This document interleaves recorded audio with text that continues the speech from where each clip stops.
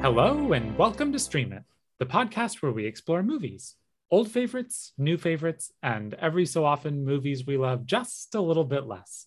This is bonus episode 3, and today we are going to be talking about Cabaret from 1972. As always, my name is Zachary Orts. I am one of your co-hosts, and I'm joined this week, just like each week preceding this week, by my good buddy Matthew Watkins. Hey, Matty, how are you doing? I'm doing good. How about you? I am hanging in there. I am stoked to be talking about this movie. We are exactly a half century removed from it coming out. And 50 years. Yeah, as we will get into, it's pretty topical for today for a variety of reasons. But before we get into it too much, I want to introduce our special guest, our second returning guest. You'll now be the person who's been on Stream It the third most behind me and Matt. Tammy Doyle. Hey, Tammy, how are you? Hi, Zach. Hi, Matt. I am really well, thank you. And also really excited to talk about the 50th anniversary of Cabaret. Yeah. So let's jump right into it. Let's talk a little bit about our history with this movie. And I think for both me and Tammy, it'll be history with the source material and history with the play that it's based on. This is based on a 1966 musical. But before we go, why don't we start with Matt? Because I think, Matt, you have the least amount of experience with this. So what? Yeah, I've never seen the film before. And I have never seen the play before either. With that said, I am, growing up as a kid that did a lot of, choir and theater and things like that, I've heard every song in this play. I don't even know how many times, so many times. And I'm very familiar with a lot of the music. So especially, what's the song called? The first song, Cabaret. Willkommen. Yeah. Willkommen. Yes, Willkommen. Very familiar with the Willkommen song, and heard that a lot because I'm just interested in languages. And then maybe this time I've heard many, many times in Cabaret, heard many times as well. And then I was also familiar with the film just because I knew that the performances were so highly regarded and they've shown up in so many different places that I kind of knew about Liza Minnelli and her performance particular. And then just the overall idea of the film and its role within the canon of films. So it's weird for me to come into this film. I basically knew the whole plot and knew most of the music, but I had never seen it all put together as one thing before watching it this time. I didn't know if you knew any of the music, but that makes sense. And you're familiar with some of the original writings that it's based on, some of the Isherwood stories, or no? Yeah, I'm a little bit familiar with Isherwood as well. So, and then on top of that, I've been just this year watching a lot of films from the 1930s, a lot of films that were the reference material for the cinematography for this film as well. So that was a lot of deja vu of watching the film and seeing them replicate shots that are in older films, things like Morocco or things like Wings and things like that are then in this movie. That was very a little bit surreal to see that. And learning a lot about, the people that were, specifically the actresses that were performing these, that the character of Sally Bowles was kind of modeled after. So a lot of the references and things I was very familiar with. But again, the entire thing together was a new experience. Cool. And Tammy, how about you? So the very first time I saw this movie was in the movie theater. My best friend, her mom took a group of us. We were 14 and 15. And I remember clearly hearing afterwards how her mom did not expect the movie that we saw. Mm-hmm. She was an older parent. Promise you she would not have. She may have even seen it on stage. I would not be surprised. Yeah. But and we were a little, open mouth. And I have to say, too, I know we'll get to this, but it's also the 50th anniversary of the movie that won Best Picture, which is The Godfather. So like, Yes. the world is exploding, as a teenager for us. So that's what I remember about it. I hadn't seen the movie. Maybe I've seen it. I don't know if I'd seen it in between. I'm always reminded that movies were longer, and that we all had to pay attention a little bit more. It's true. Mhm. And interestingly, being older, looking back on what a baby Liza Minnelli looks like. And it's not just She's she's so young. young. She has that soft, gentle, the look that he wanted, Mhm. which is very cool. Also, I'm really familiar with the stage show, which different than than many other shows, as Zach knows, this show's a moving target. So I'd have to say, I think I've seen it 5 times, and I don't think I've ever seen the exact same show. The show I've directed it, and some songs that I'll talk later if it comes up that are my favorite are not in the movie and not in earlier renditions of the script. So, which in a way makes it kind of cool, because then there isn't kind of, there is a Sound of Music and there's Sound of Music, and then you sort of mess with this iconic thing that's really set in stone. And Cabaret is not. It's weirdly more like, anything goes. It shouldn't be, but I find that interesting. So I love this show, and I'm really excited to talk about the film itself as we dive into it. Cool. So yeah.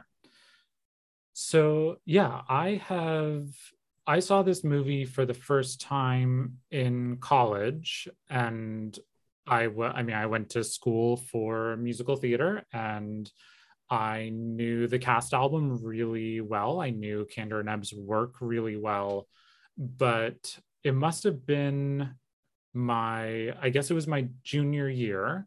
I read a Bob Fosse biography, and when I read that, it was like, oh, there's a movie of Cabaret, so I guess I have to watch that movie.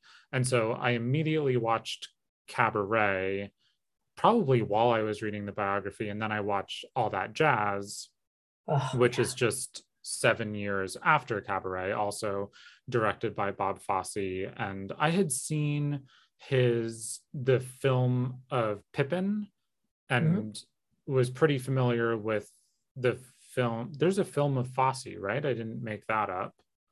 There's a 1999 review of his work staged by Anne Reinking. That's a bunch of his most famous numbers. So I knew him as a choreographer, and then my high school where Tammy taught at, our technical director at that theater was Anne Reinking's brother. So the Fosse world is one that I was very familiar with, and I knew sort of his choreographic vocabulary, but I hadn't seen this and hadn't seen All That Jazz. And I loved them both so much. I think I watched them both back to back over and over again.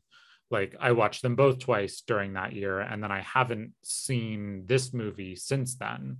Although I assistant music directed and conducted the stage show in college my senior year, and then I music directed it maybe 9 years ago, and haven't seen the movie since then. That being said, and Matt already knows this is my top ranked movie musical of all time, and it's number 19 on my all-time favorite movies lists. So it's interesting, and we can talk about sort of how and where one would rank it.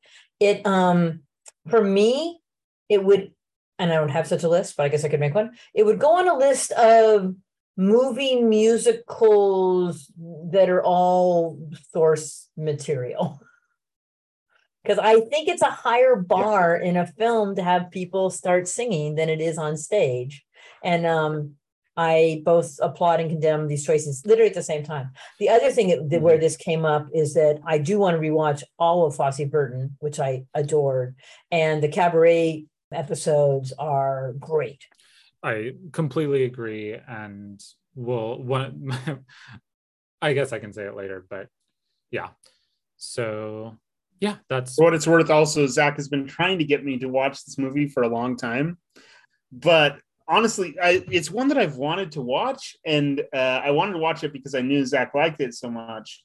But I kind of at this point I was putting it off so we could do it for the podcast. So it's I've been saving it for this experience. Yeah, so that brings us into why did we choose this movie, our justification for picking this for the show. And certainly a lot of it is I'm very high on this movie. I like it a lot. I wanted to make Matt watch it.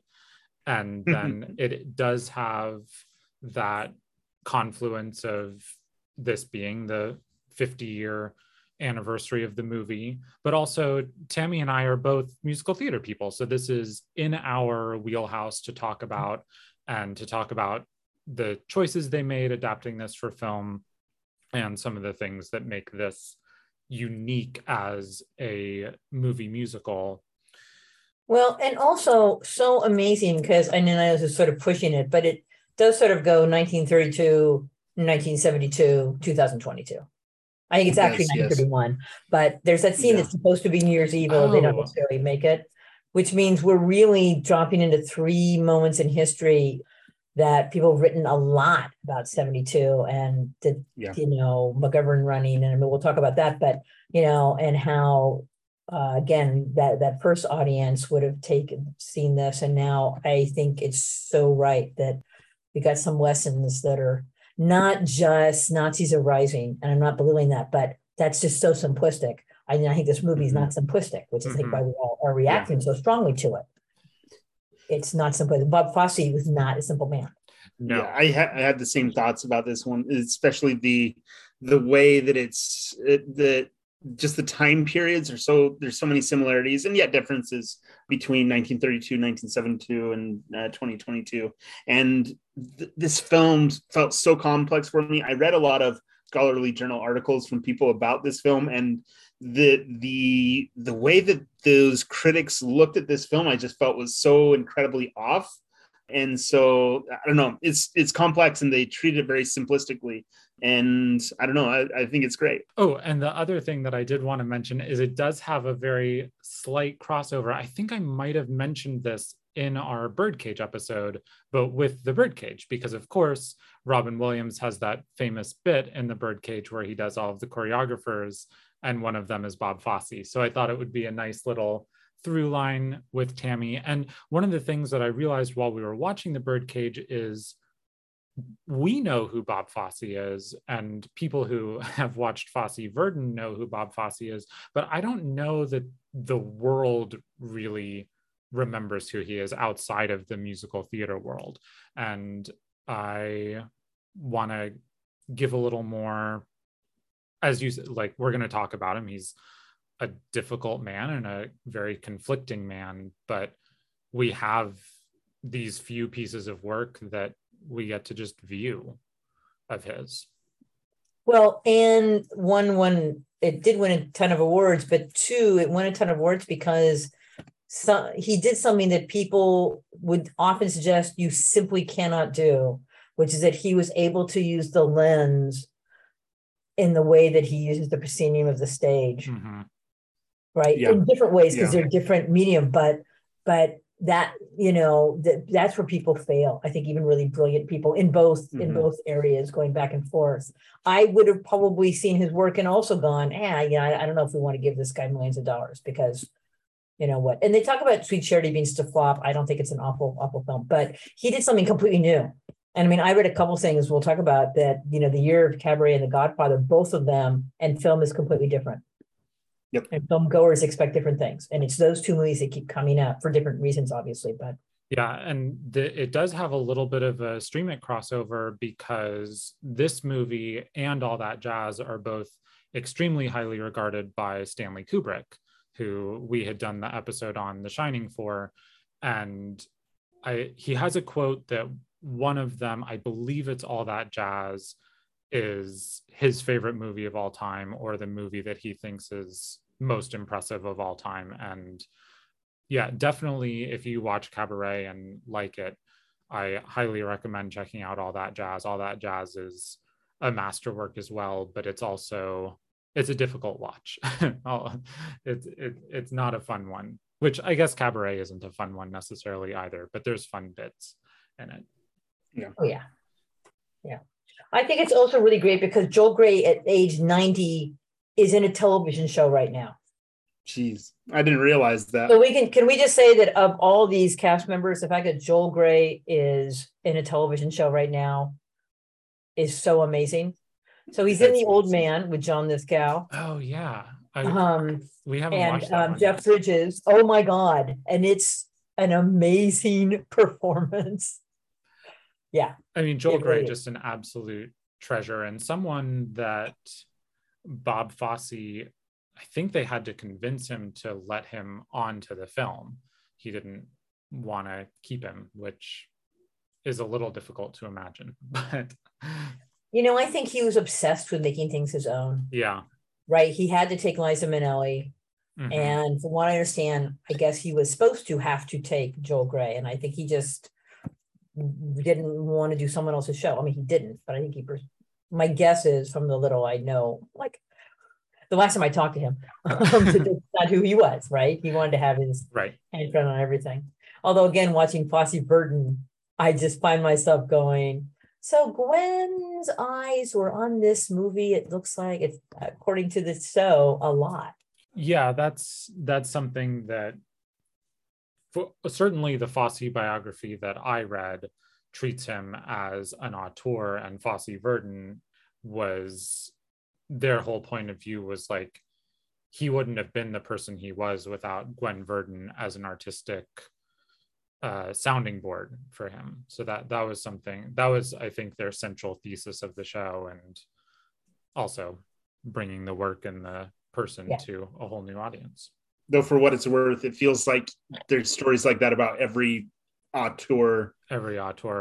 Yeah, there's always somebody behind the work that they're working with. So, well, in this case, and I think Gwen Verdon as his wife, it's certainly shown that she's softening him and his relationship with the actors over and over again. That's where his I can totally believe that's where his downfall was get them to do what you want, but they need to come back tomorrow and shoot again. Mm-hmm. So let's talk a little bit about 1972. Talk about the year that this movie was made. I know that Matt, you had some stuff pulled that you wanted to talk about. Yeah, there was a lot that went on in 1972, and it was I just thought a lot about, there's so many comparisons between now 2022 and 1972 with so many of the things that were going on. There's a lot of big events that people will probably remember, such as Watergate and things like that.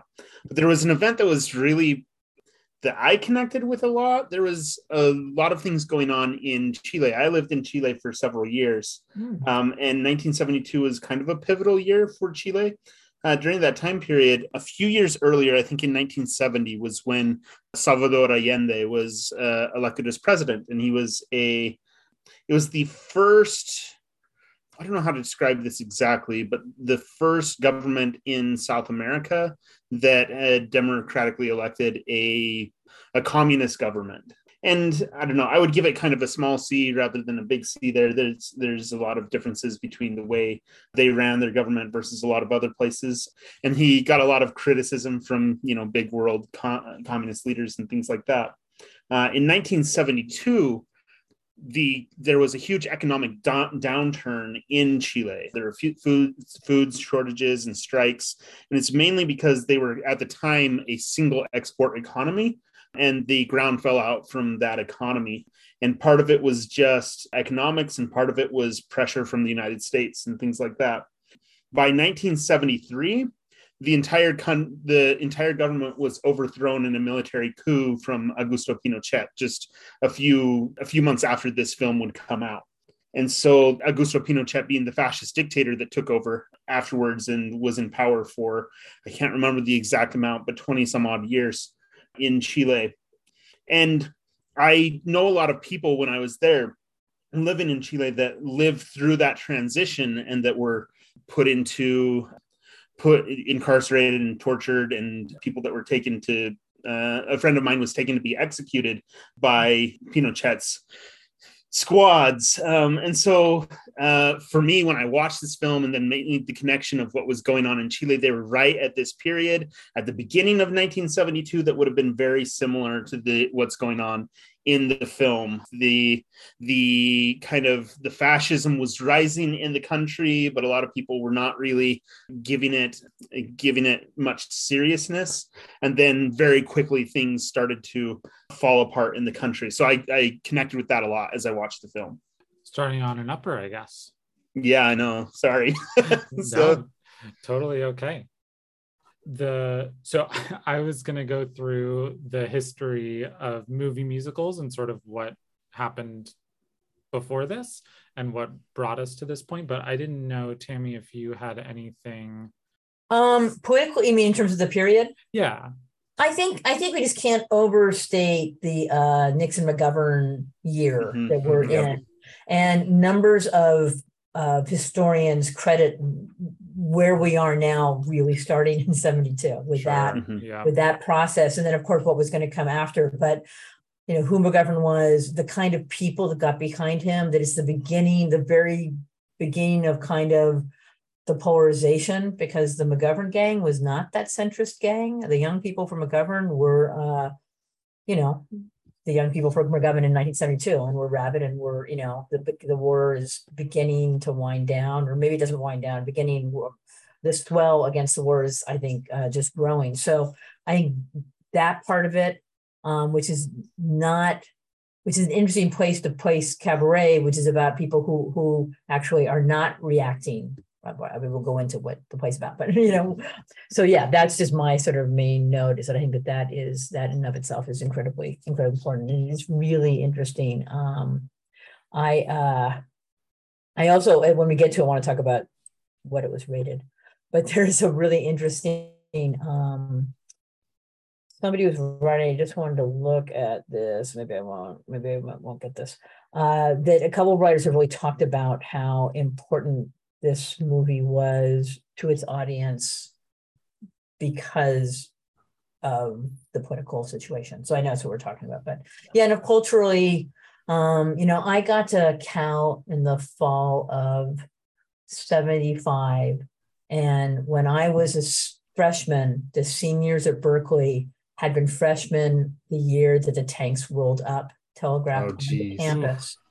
So they still had, and I think that's, they would have been, prime viewing for this. Yeah. So to me, that's it. It's just this amazing transition time. So for sure. Yeah. There you go. And so before I go into my brief history of movie musicals, I do want, Tammy, you had mentioned that this is the same year as The Godfather. And as I think most people know, The Godfather would win Best Picture this year, but it did not win. Francis Ford Coppola did not win Best Director at the Oscars this year. That was given to second-time director Bob Fosse. And I think that is just The Godfather is a movie that is on your short list for one of the greatest, most revered films in American history. Yeah. And here comes this theater guy into the world of cinema, and it's just I'll take that Oscar for Best Director. Yeah, right. Right, and that's the year that he's EGOT almost, right? Because he wins the Emmy for Liza with a Z, which I saw and loved, and I had that record, which I played all the time when I was younger. And he won the Tony for Pippin. For Pippin, yeah, and all of them within about a 2-month period. Collections, 3 Emmys, and should have won a Grammy probably. I mean, in other years that would have happened sometime in his life. Yeah, I mean, when as at one point my daughter used to say, when something really good would happen, she'd sort of smile and go, "Yeah, I'm gonna have to pop my head to get in the door." It's so many accolades are coming. You have to take a breath. Remember who you are. And I don't think he can be faulted for some arrogance. I mean, I know he had it going in, but that's quite a bit. I mean, he gets out of the medium in which he's lived his life, directs a film, directs a TV special, and just slays. Yeah. Uh, And absolutely. from my perspective, if I were giving the award now, I think I probably would have given it to Bob Fosse for this one rather than to Francis Ford Coppola. For The director, for best Godfather's picture. for best picture, or not for best picture, for best director. I'm sorry. I would probably still give The Godfather best picture just because of its place in the just in Pantheon, movies. yeah. Yeah, but the direction on this film is really, really good. And, The Godfather is this like huge ensemble piece with so many different people that were involved and talents that were kind of like, a lot of them were kind of typecast into particular roles that they normally play anyway.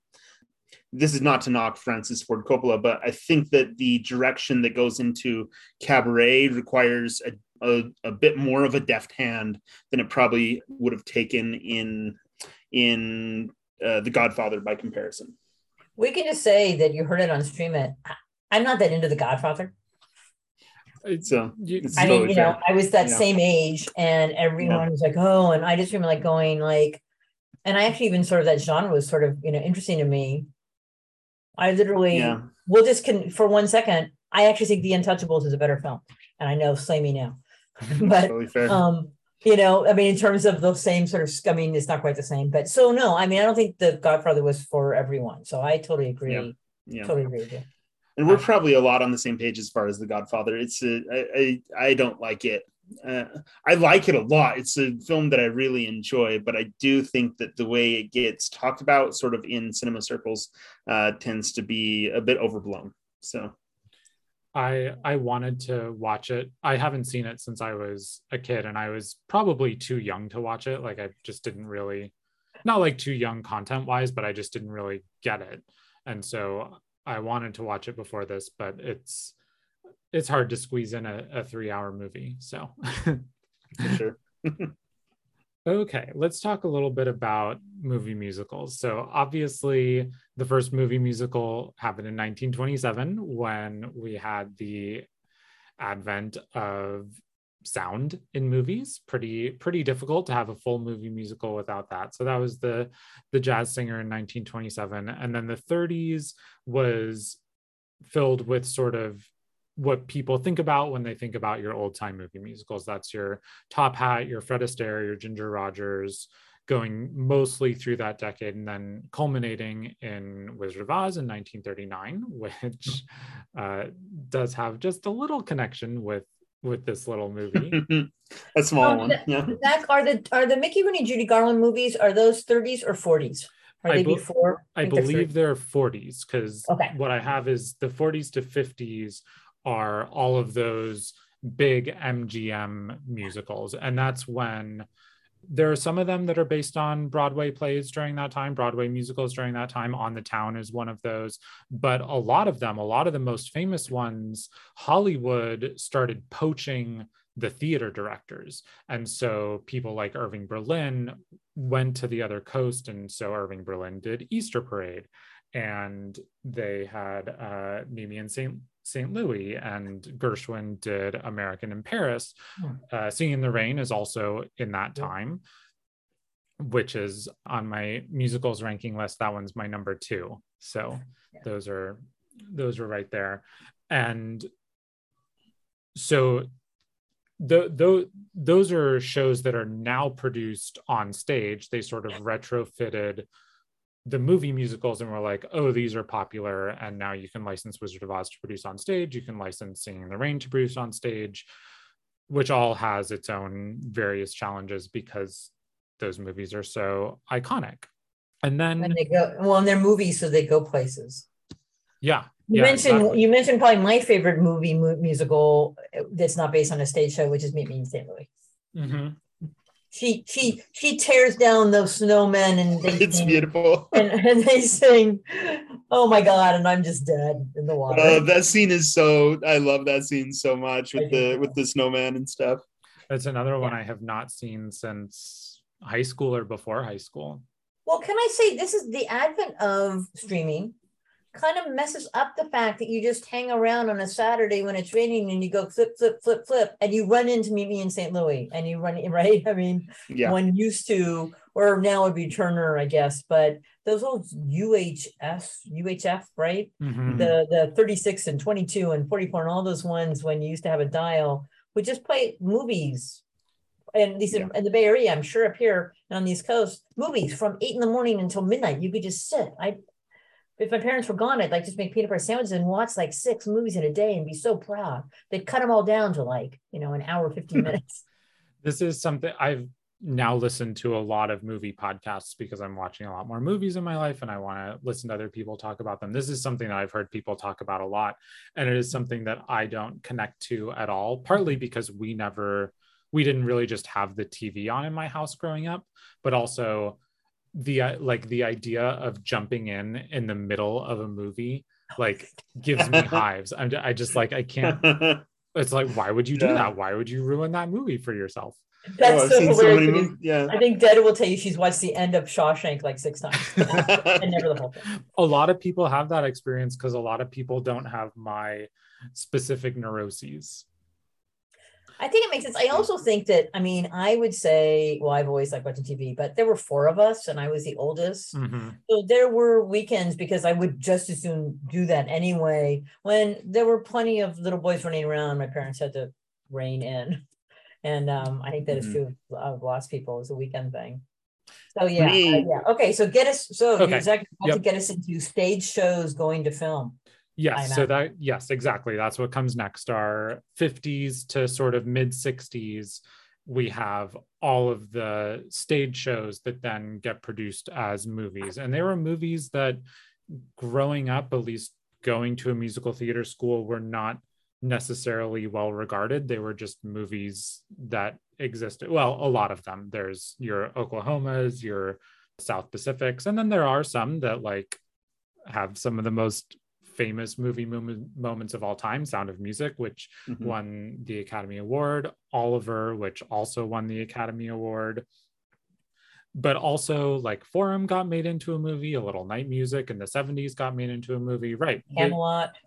Camelot, exactly. So it was sort of this idea of Broadway musicals are localized to this one whatever 10 block radius in New York City, but if we can make them into movies, then they will be somewhat profitable, but also bring these to a bunch of other people. And they were critically acclaimed. They won Oscars. They were very well regarded in the industry. But all of those, I couldn't find any that were not the case. All of those are pretty much direct ports from Broadway to screen. They don't do a ton of adaptation other than adding the requisite songs so that they can get nominated for songs. Worth an entire podcast on its own, probably not this one, maybe. And they almost always cut the villain's song. Every single one. I've never heard Lonely Room and then went, oh my God, this is brilliant. In Sound of Music, it's cut. In Seven Deadly Virtues is cut from Camelot.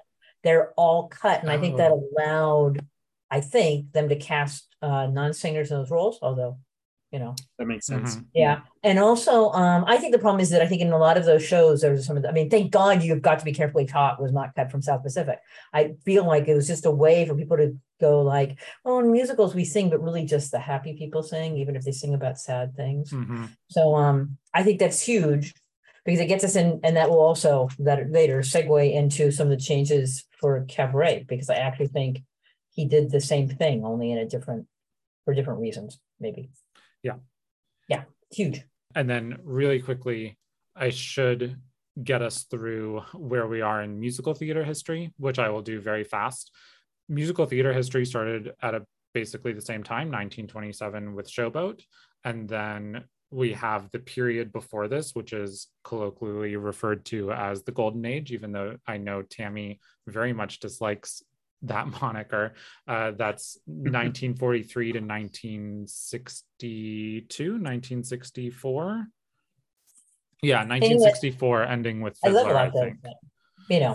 I guess golden, if golden, then we get into the platinum age because Sondheim comes on the scene. So, we can do Exactly. that. And so this is firmly at the beginning of what I consider to be the Sondheim age of theater. And it's where they were establishing all of the rules before this. They were figuring out what works. Like, it's easy to forget if you haven't studied musical theater, but until 1943, until Oklahoma opened, there just was not a template for how to write a musical. And so that's what they were figuring out. That's what they were establishing. Oh, the big movie musical that I forgot, obviously, was West Side Story. I did not mention that one. That's a big one. Extremely highly regarded. Anyway, so that's the time where they're figuring all of that out. But then the 60s through the 70s through, I'd say, the mid 80s is where you get the advent of experimental theater. And if it seems like, oh my goodness, I cannot believe they wrote Cabaret in 1966, that is how I feel every single time I read the script, every single time I listen to this music. It's just like, I cannot believe they did that. Sondheim hadn't even written his big shows yet. All he had done was Forum. He hadn't even done Do I Hear a Waltz? Company was 4 years away. Follies was 5 years away. So I think this show does not get quite enough respect in the theatrical community for how daring it is. And I was reading the 1966 scripts today on the bus home. I was going through it. I was like, oh, I'm sure some of this stuff was not in there originally. A lot of it is. It's pretty astounding. I also love the idea that so the stage show is 66. Yes, 66. And Fiddler's 64, right? I mean, that's, I think, right, that's the same audience. Yeah. Which is that audience that is remembering World War II very, very viscerally. And that's true. Creators, I think, who are working through it and trying to figure out what to do with it, and a couple of decades enough removed that you can start to make a musical that has Nazis in it. And comedy being tragedy plus time. We're not singing Springtime for Hitler quite yet. No. Yeah. Right? Now I wish I had looked up. But he's going to write, I mean, Mel Brooks is going to write that much sooner. I mean, if you don't take the musical, if you take the movie, sure. Right? That movie, when is that movie? That movie's 70 something. Right? It's sooner than I would think, in a way. But yeah, no, absolutely. 1967. So the year after this. Okay, then I completely stand corrected. Well, some people did think that it was too early for that. Wow. And maybe only someone like Mel Brooks, with his credentials, both in his, I imagine, his Jewish community as well as the theater community, could say, look, could pull it off. Yeah. Wow, I totally stand corrected. I think also both on stage and screen, this is the American auteur decade, or sure, yeah, right. Yeah. I think it's earlier in Europe. My film history is not as good, but earlier in Europe, but certainly on stage. I always, when I'm thinking about these periods, I feel this is like the director choreographer years when Fosse's coming up, and you're looking at these shows which are fun. Often the books are not good. I think the book Cabaret is very good, but often it's looking at Chicago, the book's Only Fair, Pippin, the shows that are Chorus Line, that are really about the people who created them and not necessarily a script or a story. Right. There were Hal Prince shows and there were Bob Fosse shows, and Chorus Line is a little different, but is a Michael Bennett show. And yes, before that you had Rodgers and Hammerstein shows, and you had Irving Berlin and George Gershwin shows. And yes, this is a different period, and it's probably not going to happen again. That's not the world that we live in now. And I think there are pros and cons there, but I think we have gone back to that a little bit. Oh, really? Well, I guess there are like jukebox musicals that are put together by directors. Oh no, right. I think we're back to the I think we go to see a Flaherty and Aaron show. I mean, if you're yes, that is what I mean. I think we're back to story with I have to say, I think we're in a really great place right now, or we're pre-pan and will be again, where directors are using the technological stuff to make an imprint and direct shows. And writers are being pushed, I would say, to create good stories and good characters. Yeah, I would say it's a great time to be alive, actually. What a time to be alive. And as you're saying about the auteurs in film history, this is very much the rise of the auteurs, because in like the 50s, that's where you have the collapse of the studio system, and the auteurs come in to fill in that void in the late 60s, early 70s, and that's where you have Francis Ford Coppola and Martin Scorsese and George Lucas and Spielberg and the kids, right? They're all boys at this point.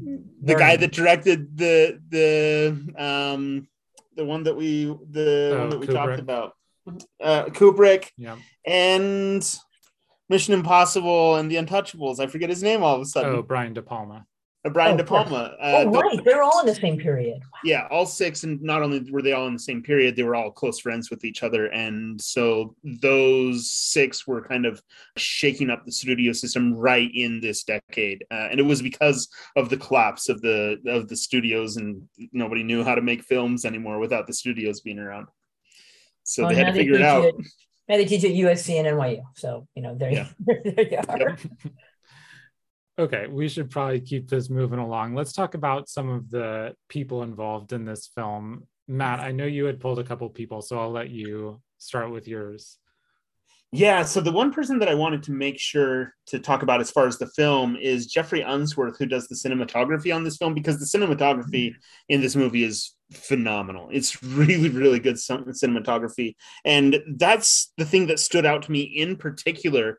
The music and the musical aspect of it was so good, but the cinematography on this film is just another level. And I don't think I've seen a movie musical that is so daring with its cinematography before this one. And he also did work on some other popular films such as 2001: A Space Odyssey, which is regarded as one of the best cinematographic experiences. And also he did the Superman film with Christopher Reeves. So, which is, it's easy to look back on that film and not realize how important it was for developing the vocabulary of these kinds of superhero films and science fiction films, and the way that they built it. And that film is very experimental from the cinematography standpoint. Additionally, he did a film Beckett and Murder on the Orient Express. Just incredible work. He has 2 Oscars, 5 BAFTAs. He won an Oscar for this film.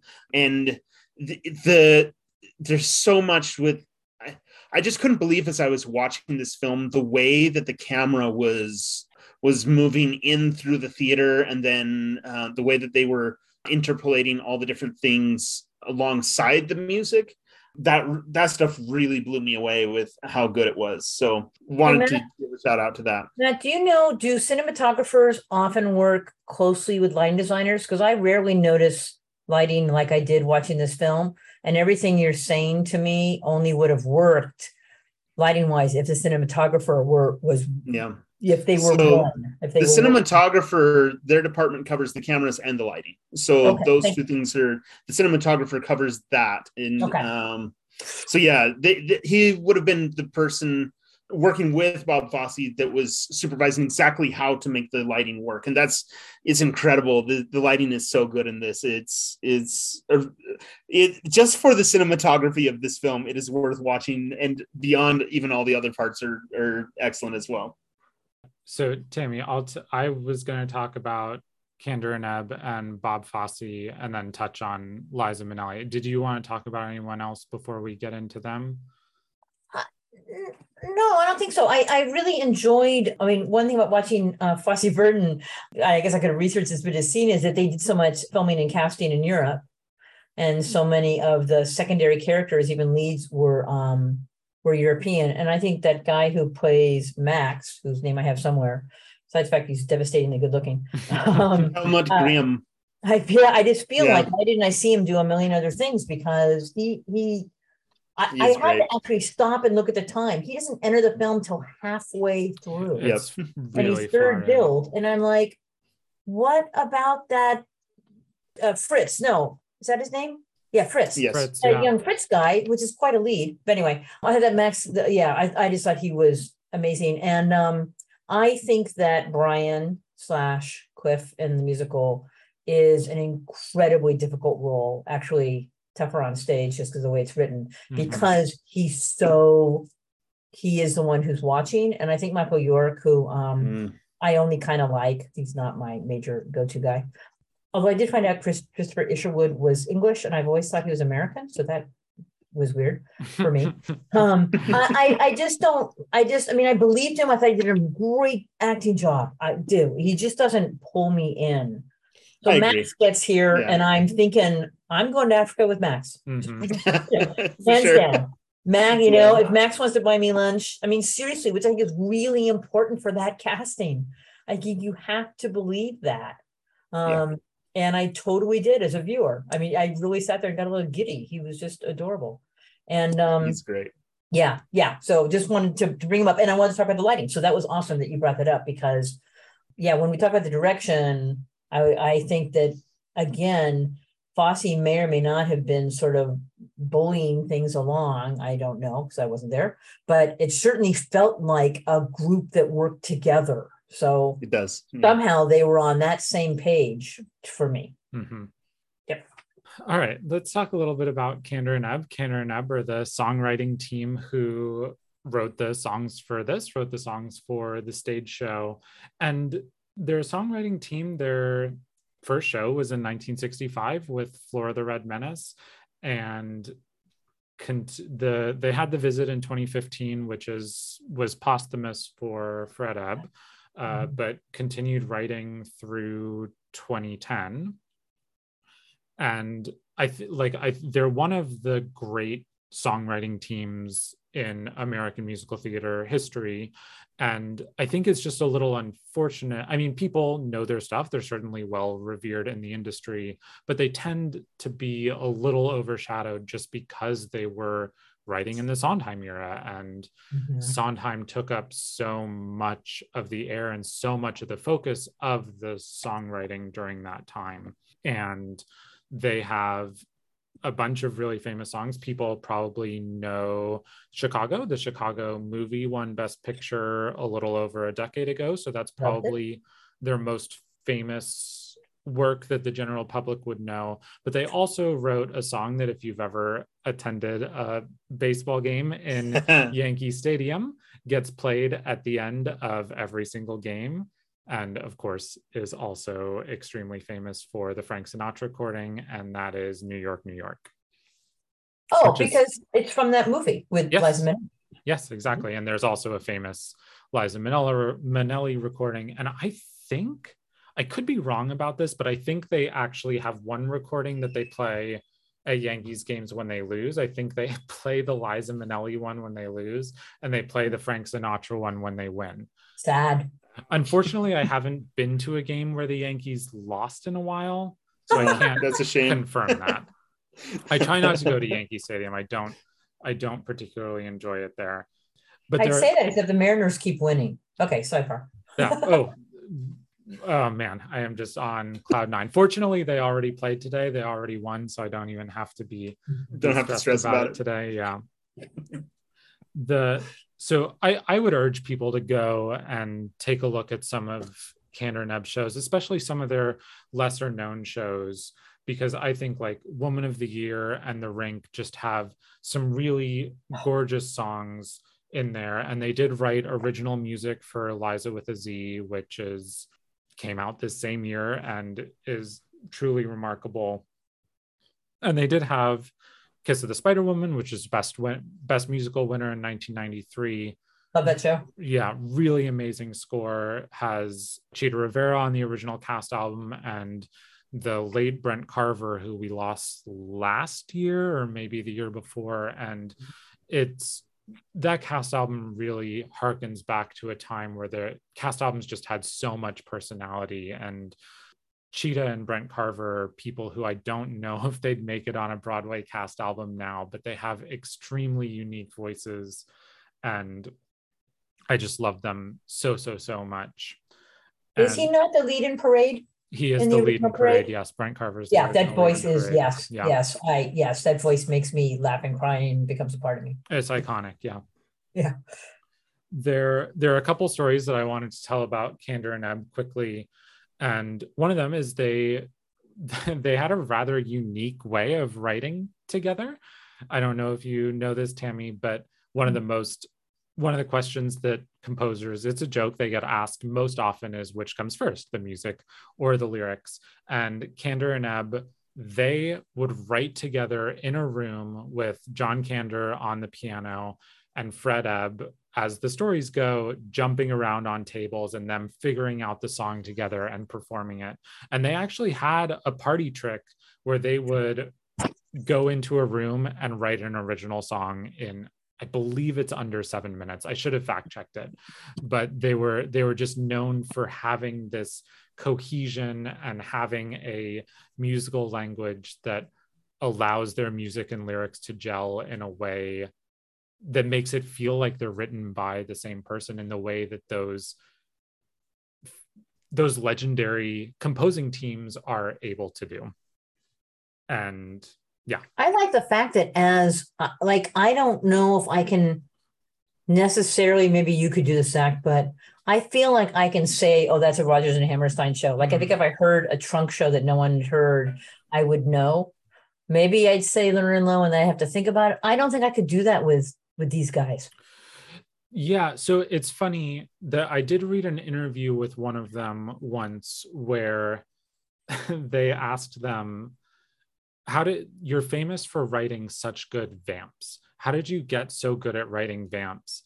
And they said, probably John Kander said, yeah, I'm not really that good at writing vamps. I just happen to write two that are extremely famous. And one of them is the opening to this movie, that dun dun dun dun dun dun dun dun dun, Yeah. dun, dun, for Cabaret. And the other, of course, is actually a very similar vamp. Both of them sort of alternate between the tonic and the fifth and the bass, and have a chord for All That Jazz, that dun dun dun dun dun dun da da da dun. Yep. And them being vamps are just because that's the world that musical theater lived in at the time. It lived in this world where we were trying to fit dialogue. I should say a vamp is a time where the music repeats the same musical phrase over the course of 4 beats or 8 beats while there's dialogue over it, so that stage business can happen, and then you can move on from that vamp whenever the time is right. If these had been rock and rollers, right, that would have been the bass and the drums. Oh, and yeah. we remember them the way we remember, those famous openings to songs. We just go, oh my God, a bar and a half in, and I know what song that is. Yeah. So I would not say that they have any sort of like cohesive musical language. I would say the thing that I think about when I'm playing their music is it's definitely an old time musical theater feel. Like, it's going to sound and feel like a classical musical. I think they tend to have melodies that feel like they're from 20 years earlier, melodies that are extremely melodic, sit really easily in your ear, and a chord structure that sonically feels like it does. But if you break down into that chord structure, there tend to be a lot of weird jazz alterations or extensions to those chords that don't hit your ear in a way that sounds strange. And I think that sort of like simple musical sophistication is what I think of for their work. Some of it I think is because they probably worked with really good orchestrators. One of them, Ralph Burns, who worked on this movie. So yeah, that's what I would say about them. Oh, and I do want to say the other story that I love about Kander and Ebb is they wrote Flora the Red Menace in 1965, which Liza Minnelli starred in, and it was produced by Hal Prince, and it opened, and at that time, reviews could make or break a show, and it got absolutely panned. This was their first show. They were kids, and they got called into Hal Prince's office the next morning, assuming he was going to tell them like, yeah, nice try, but that's it for you guys. And instead he said, yeah, the reviews weren't good, but what's the next project? And I think about that story a lot, because that is how you get career musical theater writers, is by trusting them. Yeah, go ahead. I was going to say, that's how you become Hal Prince. Sure. I Yes, mean, that too. by trusting your own gut Yeah. and, and knowing, because he's done some, I mean, he's not picked winners. I mean, he's picked all the shows I've come or loved immediately, but I can't say if I was writing checks that he'd be the first person I'd go to, even though I think he's brilliant. Sure. Yeah. So yes, you're absolutely right. That's, yeah. Sorry, I know I monologued about Candor and Ebb for a little bit. It's good. Do one of you want to say anything about them before we talk about Bob Fosse? I'm good. Cabaret and Chicago are two of my favorite shows. So, and part of it is because they're not afraid to play with structure. That's really why I like both. They're both those shows, and I don't know Flora very well, are so theatrical. I don't know Flora as a show either. I do know the score, and there are some amazing songs in that show. Some of them show up in And the World Goes Round, which is one of their famous reviews. Yeah, that's a good one. And we don't have to talk about Liza Minnelli too much. I think her performance in this movie speaks for itself. But she has talked about, and I think this happens sometimes, where there are performers who just uniquely match a composer's voice. And Candor and Ebb happen to be that for Liza Minnelli, and Liza Minnelli happens to be that for Candor and Ebb. She is just able to give their songs voice. And you can see it if you go watch Liza with a Z, which has songs that they wrote especially for her, which is not the case for Cabaret, because she wasn't in the original Broadway production of Cabaret because they thought she was too inexperienced to be cast in it, which is odd to think about for a 19-year-old Sally Bowles. Well, it's also kind of odd since she'd already done a Broadway show. So it feels like that's just a lot of baloney that covers up the real reason. I mean, whatever it might be. Yeah, and comes from a theatrical pedigree, and yeah. I wonder, and somebody asked me this, and I answered without really thinking. I wonder if she couldn't do the accent. I mean, I wonder if that's just not in her wheelhouse. I've never heard her do an accent. Yeah, I don't know either. It's they actually talked about that a little bit on some behind the scenes stuff, and that the accent was, they specifically, worked on this film. They tried to make it so that she wouldn't have to do too much of an accent. But then additionally, they didn't felt, or I have no idea about the play, but she was seen as kind of an unconventional choice because she didn't look like look enough like the short-haired performers from the era in the 1930s. So they felt that she was just not a good fit for that kind of stuff. So right. So Matt, in the stage show, she's English. I mean, they flip right. it. Yeah. It's flop. Yeah. So she's the one. And the only place that it really bothered me, I think I mentioned this to Zach earlier, the only place it bothered me is that in the stage show, when Cliff is asking Sally to marry him and go home, they're going home to Ohio or Indiana, they're going home to the middle of the United States. Here, Brian is asking her to come to Cambridge. Yeah, to Cambridge. You've been to Cambridge? I mean, it's gorgeous. Yeah. And it's urban and it's close to London. Yeah, okay, let's go. Yeah, I get why she didn't want to go, but I think it's a completely different thing for the audience. And an interesting choice. But I think they wanted to go back. I mean, when we start talking about this, Fosse wanting to go back to more of the source material makes sense. The fact, like you were mentioning, those other stage to film shows, and while they cut, as they say in Birdcage, cut, don't add.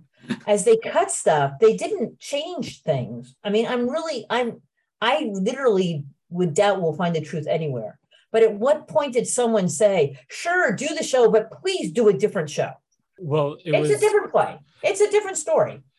It was actually Hugh Wheeler was a lot of it, because Christopher Isherwood was not all that fond of the stage adaptation.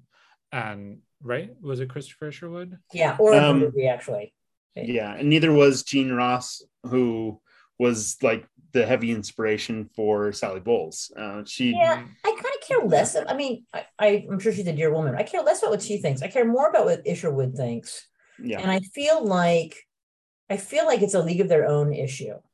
which is the TV series, if you've seen it at all or heard I about it, haven't watched it based yet. on the film, it's just incredibly gay. There are lesbians everywhere. Yay. But the fact that the original movie didn't have that, I don't damn that for it. It's not the movie Penny Marshall would or could make at that time. So I think Isherwood, having lived his entire life, kind of went, oh no, it's time to have a lot, a gay man on stage. And I'm sure that, or, and on film. And they ended up with this sort of weird, like, well, he's bisexual. We'll take baby steps toward him being, toward him being gay.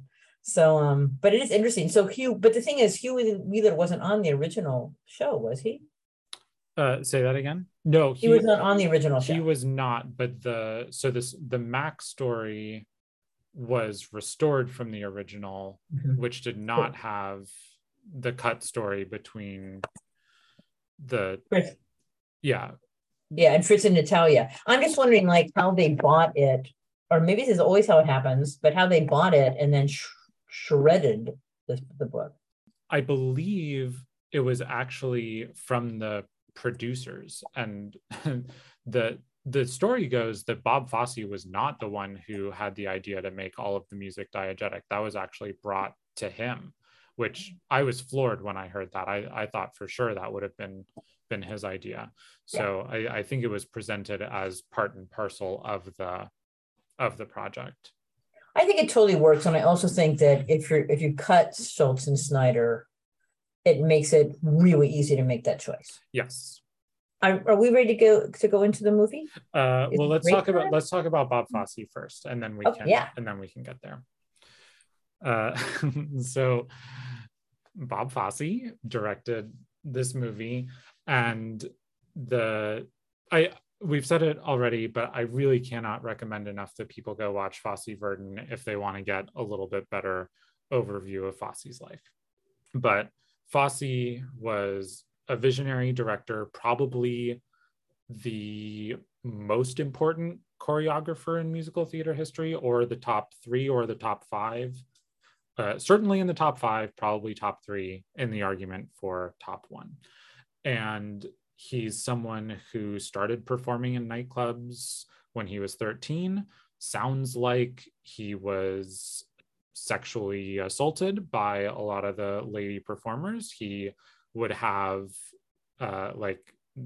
apparently he lost his virginity at 13, got his first sexual encounter younger than that, and does not excuse any of his later behavior towards women, but he would continue throughout his career, especially as he gained fame and notoriety, to generally view women as, he didn't treat women as human beings all of the time. He slept around a lot, and of course the paradox of Bob Fosse is he did marry Gwen Verdon, and he had a child with Gwen Verdon, and they eventually divorced because he slept around too much and wasn't nice enough to her. But they did always have a strong relationship for their daughter.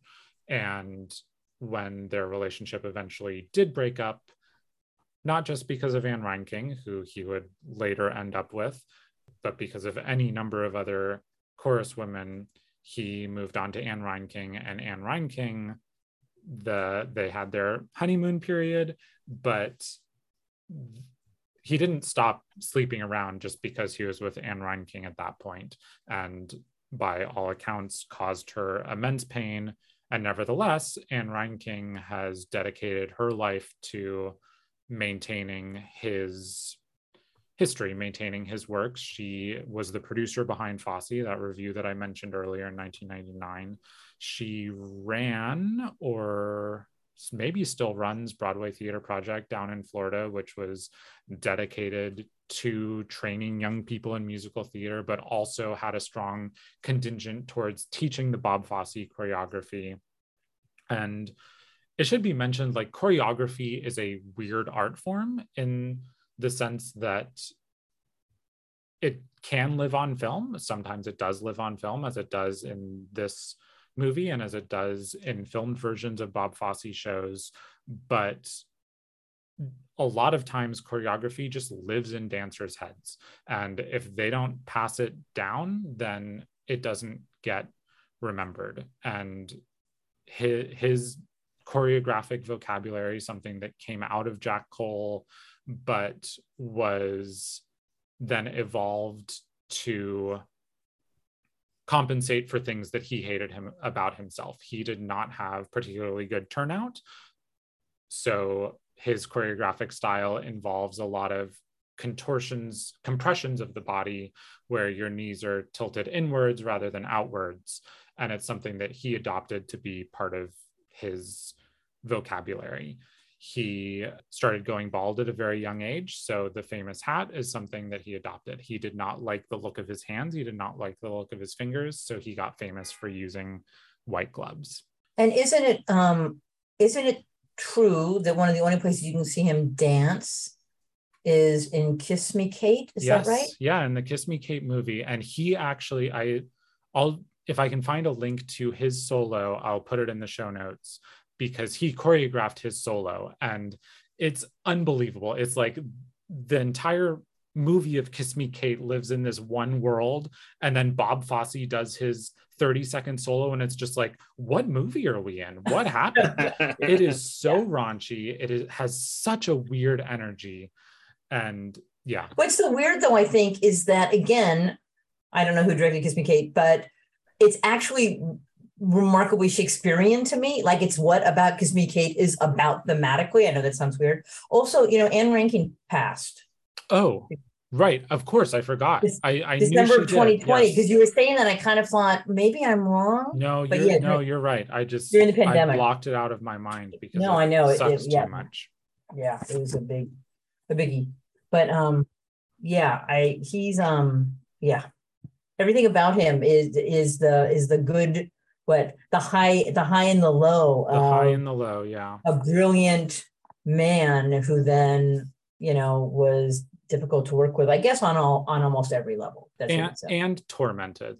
And you can, if you go watch All That Jazz, you will see his torment, because it is a self-loathing movie that he makes about himself. What I've always found astounding about the trajectory of his career, so his first job as a choreographer was on The Pajama Game, which opened in 1954 on Broadway. And by all accounts, this opened, and his big number in that show is Steam Heat, which, again, if I can find a link to it, I'll put it in the show notes. And he became a household name and a sensation virtually overnight in the 1950s, just because people watched this number. They watched what he did with Steam Heat, and they were like, what is this? Where did this come from? We have not seen this on a Broadway stage before. And then he would do the same thing in Damn Yankees a year later, and Gwen Verdon was obviously the star in that as Lola with, what's the big number? Who's Got the Pain? Who's Got the Pain when they do the Mumbo. Oh, right. Both of those being numbers in both of those shows that you really don't need. Oh, completely superfluous. Yeah. Which is so interesting, since we spent all this time in musical theater trying to push together dance, music, and narrative. And Fosse, and literally, you're right, one fell swoop goes, yeah, but then there's this that's just about sort of theme and tone, and that's all. And especially in the Pajama Game. It makes them an absolute nightmare to produce now, because what are you going to, you can't be Bob Fosse, you can't create his work. Yeah. So anyway, we don't have to spend too much more time on Bob Fosse. I think the one other story that I want to tell about him that I think really encapsulates who he is the work that went on Pippin. And you can go watch the original Broadway production of Pippin, but by all accounts, Pippin was a show that Stephen Schwartz wrote that he imagined was going to be this fun, young, coming-of-age story. And Bob Fosse had other ideas. He created the role of the lead player in that show and viewed the lead player as the dark version of himself. And Bob Fosse and Stephen Schwartz's relationship got so eventually Bob Fosse kicked Stephen Schwartz out of rehearsals. And if you go watch that original, at some point during Pippin's quest to find himself, he has an entire orgy on stage. This is 1971. This is the year before this movie comes out. So it's the But tour again, director a was coming in of age full story swing. of a young man in difficult times. Yep. You know, it fits the period so well, and I think he really nailed that. And I mean, I haven't seen the whole thing, but it sounds like the revival sort of did similar things for the period. You know, I mean, you gotta, Of Pippin. yeah, Oh, I haven't seen it either. the big circus one. Excellent. Okay, sorry, I monologued for way too long about those It's three fine. humans. Do either of you have any advice or insight for first time viewers of this film? I do. I'd have to say, give it time, let it wash over you, and pay attention to everything. Mm-hmm. That's what I would say. Yeah. That's very fair. Yeah. I don't have anything in particular. Just I do agree with the comment that you have to give it a little time and like actually sit with it. This isn't one you should. It's not when you want to be distracted while you're watching. But it's a pretty easy watch. Besides that, Yeah, and I think the only thing I would say is if this conversation of how it fits in the history of musical theater, of musical films interests you, I just watch maybe some clips from earlier movie musicals if you're not all that familiar with them. Go watch a few numbers from Oklahoma, go watch a few numbers from Sound of Music, watch the opening to Guys and Dolls on film, and then sit down and watch this film and you'll get that juxtaposition. All right, let's take a break and we will be back with spoilers.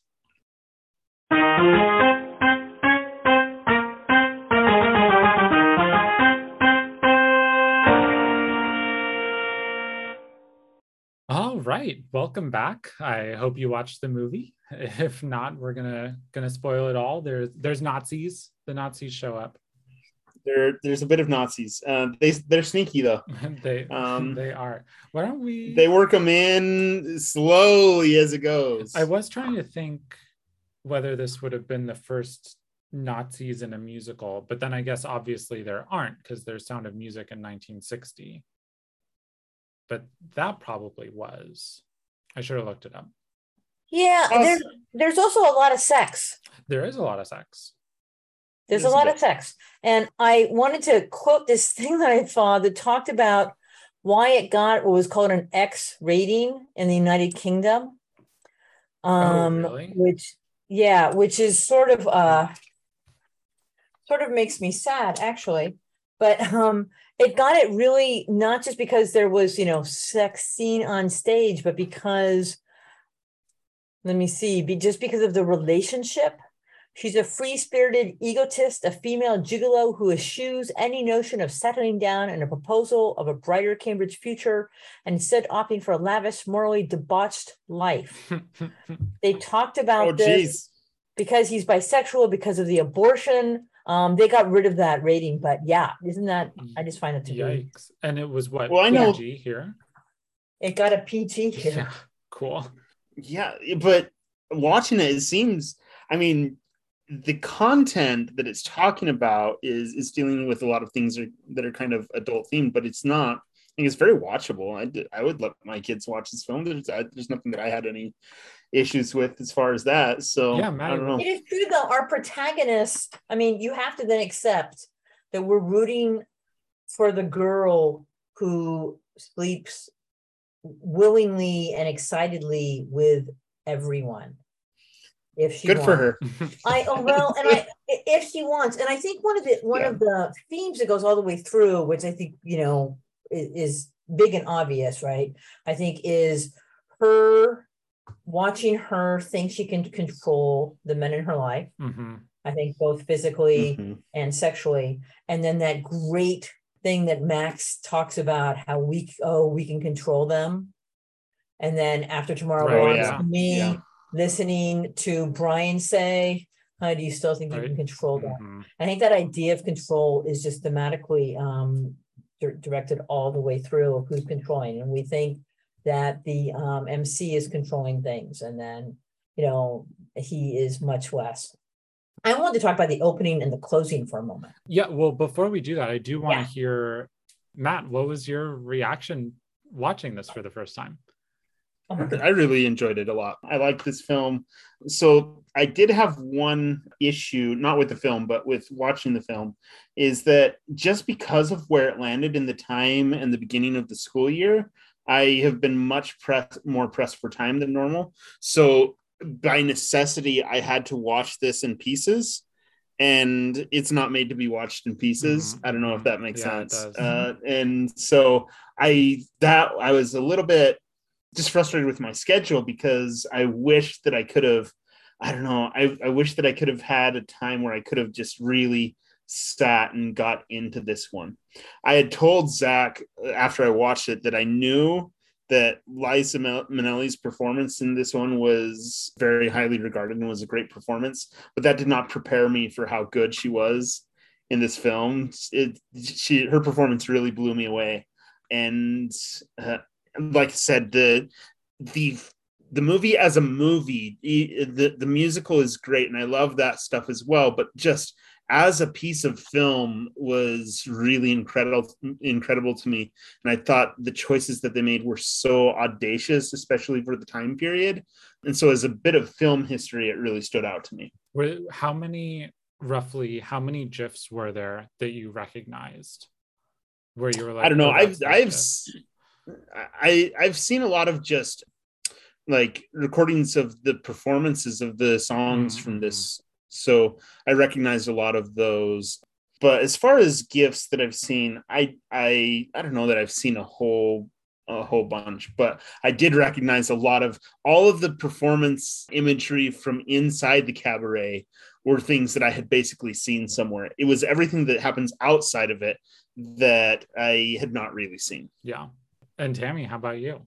Well, interesting that you talk about GIFs, which I have less experience with, but I can tell you that as when we were younger, the screw Maximilian, I do too, was all over. I mean, everybody said that. That would be a way to change the conversation. It'd be something to like just toast at a party. You know, screw Maximilian, I do, boom, I do too. So that was it. I had to get over how different it was, which actually took me a little bit of time. Yeah. I also feel I watched it in the afternoon, and interesting, sort of along what Matt was saying. It's meant to be watched in a dark theater. Yeah. One, because the lighting and the cinematography, but also because I feel like I need to be closer to in that cabaret than my light living room on a unbelievably sunny Seattle afternoon. So that hit me, and that doesn't always hit me. So but no, I was aware, and should you be, different conversation maybe. I was aware though of a lot of the choices, without really having to look at them. And you know, I just, again, I think it's great. I got a million things to say in terms of just specific choices. But one interesting thing to me is that a couple of things that I read just in the last couple of days talked about sort of how dark it is. Visually or tonally? No, tonally. And I'm going to say again, I think the stage show is much, much darker because of what happens to Sheldon Snyder. And I waited for the other shoe to drop after the wedding in the synagogue, and I'm like, oh, this is going to go badly with them. And then that's the last we see of them, which is lovely. And I guess in Isherwood's story, that's kind of how it works as well. But so in terms of it being so dark, the kind of places where it's brilliant, which I think one of you has mentioned already, is exemplified by the number when the guy's getting beaten up. Oh, did we talk about that? I don't think we did talk about that. No, but the intercutting, the fact that they're intercutting, same thing with the opening. The opening, not the opening part I'm going to talk about though. The opening, and also that particular number where we're watching the little, they're in Lederhosen, they're in the most iconic German, folkwear possible. And doing this like pity pat thing while he's getting beaten. To death, I assume. I'm kind of assuming that perhaps he's the body we see later, or maybe he's not. I thought that was a brilliant reference to the stage show because it looks like it's a fruit stand when they're driving by and the guys, they're all standing there. Yeah, so and, we should say quickly, because I assume Matt doesn't know, and maybe some of our listeners don't know.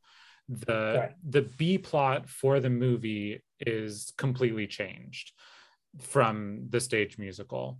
And I believe the reason they do this in the stage musical, it's essentially your classic musical second love story, where the woman who runs the housing unit has a gentleman caller who is Jewish and really likes her, and he brings her fruit, and they have all of these songs that don't take place in the cabaret. And it's a lot of really nice moments, but then eventually he ends up proposing to her, and I think she says yes, but then eventually has to say no. So they have an engagement party. Right. And a brick is thrown, and we also get our first whiff of who might be an actual Nazi, not just sympathizer. So she turns him down. So they don't get married, and he leaves. Although he's not going to leave, so we all know things are going to go badly for him, because where would he go? As he says. Exactly. So he's not going to leave. So yeah. So I mean, so in a way, watching the movie, I felt like, and especially that audience in 71, still again, way closer to the war than any of us are now, are kind of going, oh, they get married. He came out as a Jew. He's and in our terminology, his authentic self. This will get them killed, unless her money saves them, which I think is another thing that they sort of, I read a review that really sort of thought that it was not good that they were just dealing with the wealthy people. But I kind of like the fact that watching it, we're watching someone who should be able to be safe and probably won't be. And I found that to actually be interesting. And again, post Fiddler, it's, I thought that was fascinating, actually. And also because he changes. I mean, I think it's also about, we see Sally and Fritz, and he's a gigolo, which I think has a little bit different meaning than I don't think he is just a male prostitute. I was trying to sort of parse that out. I wish too, but he's looking for a rich wife, and he is entrancing young rich women, and he changes because of love. And Sally does not. And I thought that was actually really a nice play. Well, Hugh Wheeler does know what he's doing. A nice playwriting touch. Yeah. I had a pretty similar reaction to you. As I had said, I loved this movie in college. It's my number one movie musical, but I had forgotten how different it was from the musical. So I did spend a lot of time being like, wait, trying to find my mooring with what I was expecting, having now done the stage show twice. And so it's sort of, my experience was sort of bookended. I was very emotionally in the movie for about the first 30 minutes. And then the middle hour or middle 45 minutes, I was like, what is going on? Where are we? When are we? And really had like I was in my head for so much of that. And then for the last half hour of the movie, I was just 100% back in it emotionally. And yeah, so kind of a weird experience watching it, but I have always found that I think it's just hard to do movie musicals. So I really like that they found a way to choose to do this in a way that works for me. And as Matt said, just having Liza Minnelli be the best thing in the world apparently helps a lot. Well, and I find that as an actor, she has almost zero range, and that she completely was cast incredibly well. Yeah. And which people didn't think, but I think watching the movie, I mean, I've watched her in other movies. New York, she's just older. Sure, yeah. I just sort of feel, that's my personal feeling, but I just feel again, like film was used. I mean, the things I love about theater, and they have to do with split focus and things happening at the same time, and you get that third truth. I think what they did here was use film to intercut, which you have to do perfectly, in my opinion, or it sucks. Yeah. I think there's no middle ground. It works or it doesn't, in my mind. 100% agree. And that's one of the things that stood out to me so much. As I was watching it, it was about halfway through, and I texted Zach and I said, how did they do the intercuts? How did they do this on the stage? Is it just the two stories happening at the same time in different places? Because that really, really got me. And the other thing is that how slow and deliberate and obliquely they introduce the Nazis into the story and eventually into the club, because so much of it happens through religion. It happens off screen, and you don't, especially there's that scene where they're fighting and it doesn't show the actual blows. It shows the punches coming down and then it cuts away. And so you have to, so much is left to your imagination. So it would be really easy to make this film and have those intercuts feel amateurish and feel corny, for lack of a better word, but it works perfectly in this one. I also think that the casting of most of the Nazis as post-childhood barely works so well. Yes, I love in Tomorrow Belongs to Me that the first person who sings out of the audience is this girl who's just got rage written all over her face. This is not joyous. This is not "We Are All One Germany." This is a screw anybody who messes with me. And I also love in that scene that as we go and people stand up, that it's an old man, right? Somebody who's been there, who's like shaking his head and not doing anything. I also want to say, and I didn't read this anywhere, but I just want to say, I feel like that is a total shout out to the Edelweiss moment in Sound of Music. Oh, completely turned on its ear, right? They're close enough that here in Edelweiss, which again, they did in the movie so beautifully, where they're singing from the stage and everybody stands out. And it's the Nazis who are going kind of WTF, what, this is a lot of people standing up around us. And, in this, it's Tomorrow Belongs to Me, and they all stand up and they're angry. And it's exactly the same moment, except we're watching sort of our heroes look at them and get worried or not, because Sally's still not worried. I thought that was great. And that hadn't occurred to me. So I want to jump in about this opening puzzle thing just for let's talk about it. So here's the thing. This is a musical. It opens in complete silence. Yeah. And stillness. And credits are rolling. And it ends the same way. It ends without him finishing the note, completing, right? He does that thing where we're in midair. It makes me like physically upset for a little bit after Aviento, you mean? As I have to sing it myself, literally. I wasn't in a movie theater, so I could. No, it's like that. When a car stops and every once in a while you don't get that back. The car doesn't settle. It just makes your whole body out of time.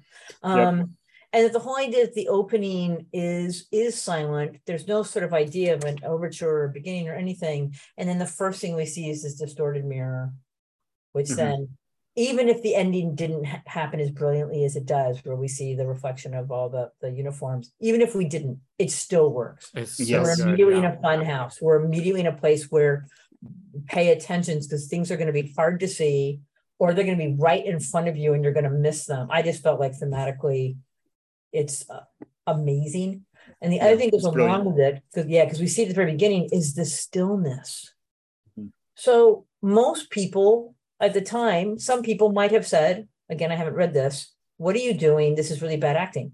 The camera pans and they're not engaged. I mean, later they're going to be laughing their butts off. At the beginning, they're not really engaged. They're literally still, like no act. They were told not to move. Same thing when they drive by. What? You're talking about when in the opening number, it cuts to patrons of the cabaret. Yes. Yeah. They're not moving, and they're not moving unnaturally. Yeah. And that happens when they pass the dead body in the street, and there are a bunch of Nazis and other people just standing there. They are unnaturally still. Yes, it's very unsettling. Very unsettling. And I think I hadn't thought about the words. Absolutely unsettling, but it also feels like, to me, these are moments when the people who are watching them had a still moment. It's the I am a camera thing, to see what was going on and do something or not. And since that's part of the, I love in the musical, which we don't get in the movie, the Isherwood's first line or last line, I think, we were blind. I knew a girl, her name is Sally Bowles. We lived at a time and we were blind, or it's something like that. And that's fine that it's that heavy-handed. I don't think they needed it for the movie, but I just feel like he said that because there's a stillness, or there's irrational laughter. There are a couple of scenes in the cabaret where the laughter actually started to make me uncomfortable. Yeah, I think that's on purpose. Yeah. And it is that you mentioned how it opens on the reflective shot, opens on the mirror, and closes on the mirror. And I was curious, like, it is sort of the whole point of the show, this idea of a cabaret where you go to leave your troubles outside, and here it's warm and here it's happy.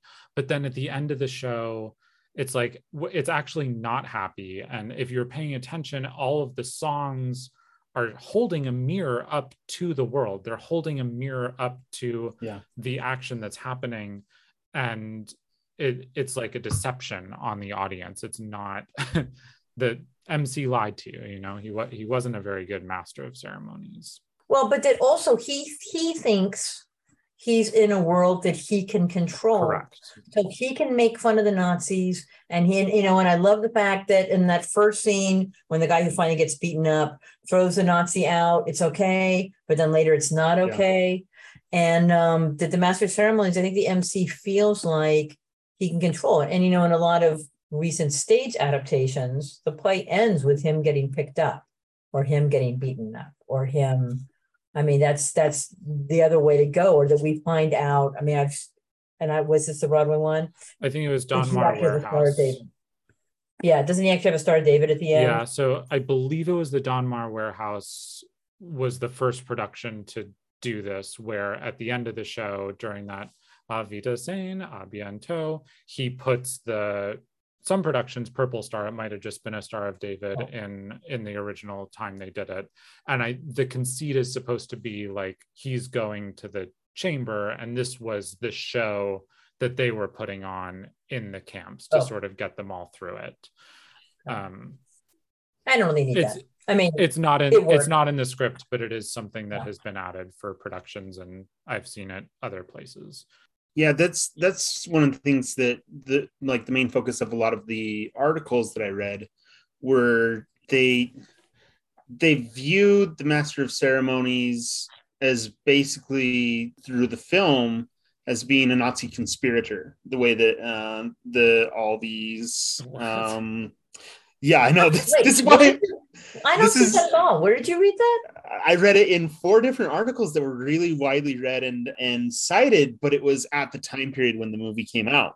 And so so that's why I was like, I read these articles and it just blew my mind, because I was like, I didn't see that in the movie at all. Like I don't know where they're getting this from. And then there's some things that go on and talk about that. And there's some other articles that I read that were responding to that. So I wonder if maybe there's people are trying to make it more clear for audiences that didn't seem to understand what was going on in the film. Well, and maybe it also was, time. I did read that there were people who thought If You Could See Her Through My Eyes was widely anti-Semitic, and to me, it just feels so very obviously a comment and a satire. And the point is that would be worse than Mary. I mean, it seems like a dud to me, but yes, I do see. It just seems that in the movie they made it so clear that he is making fun.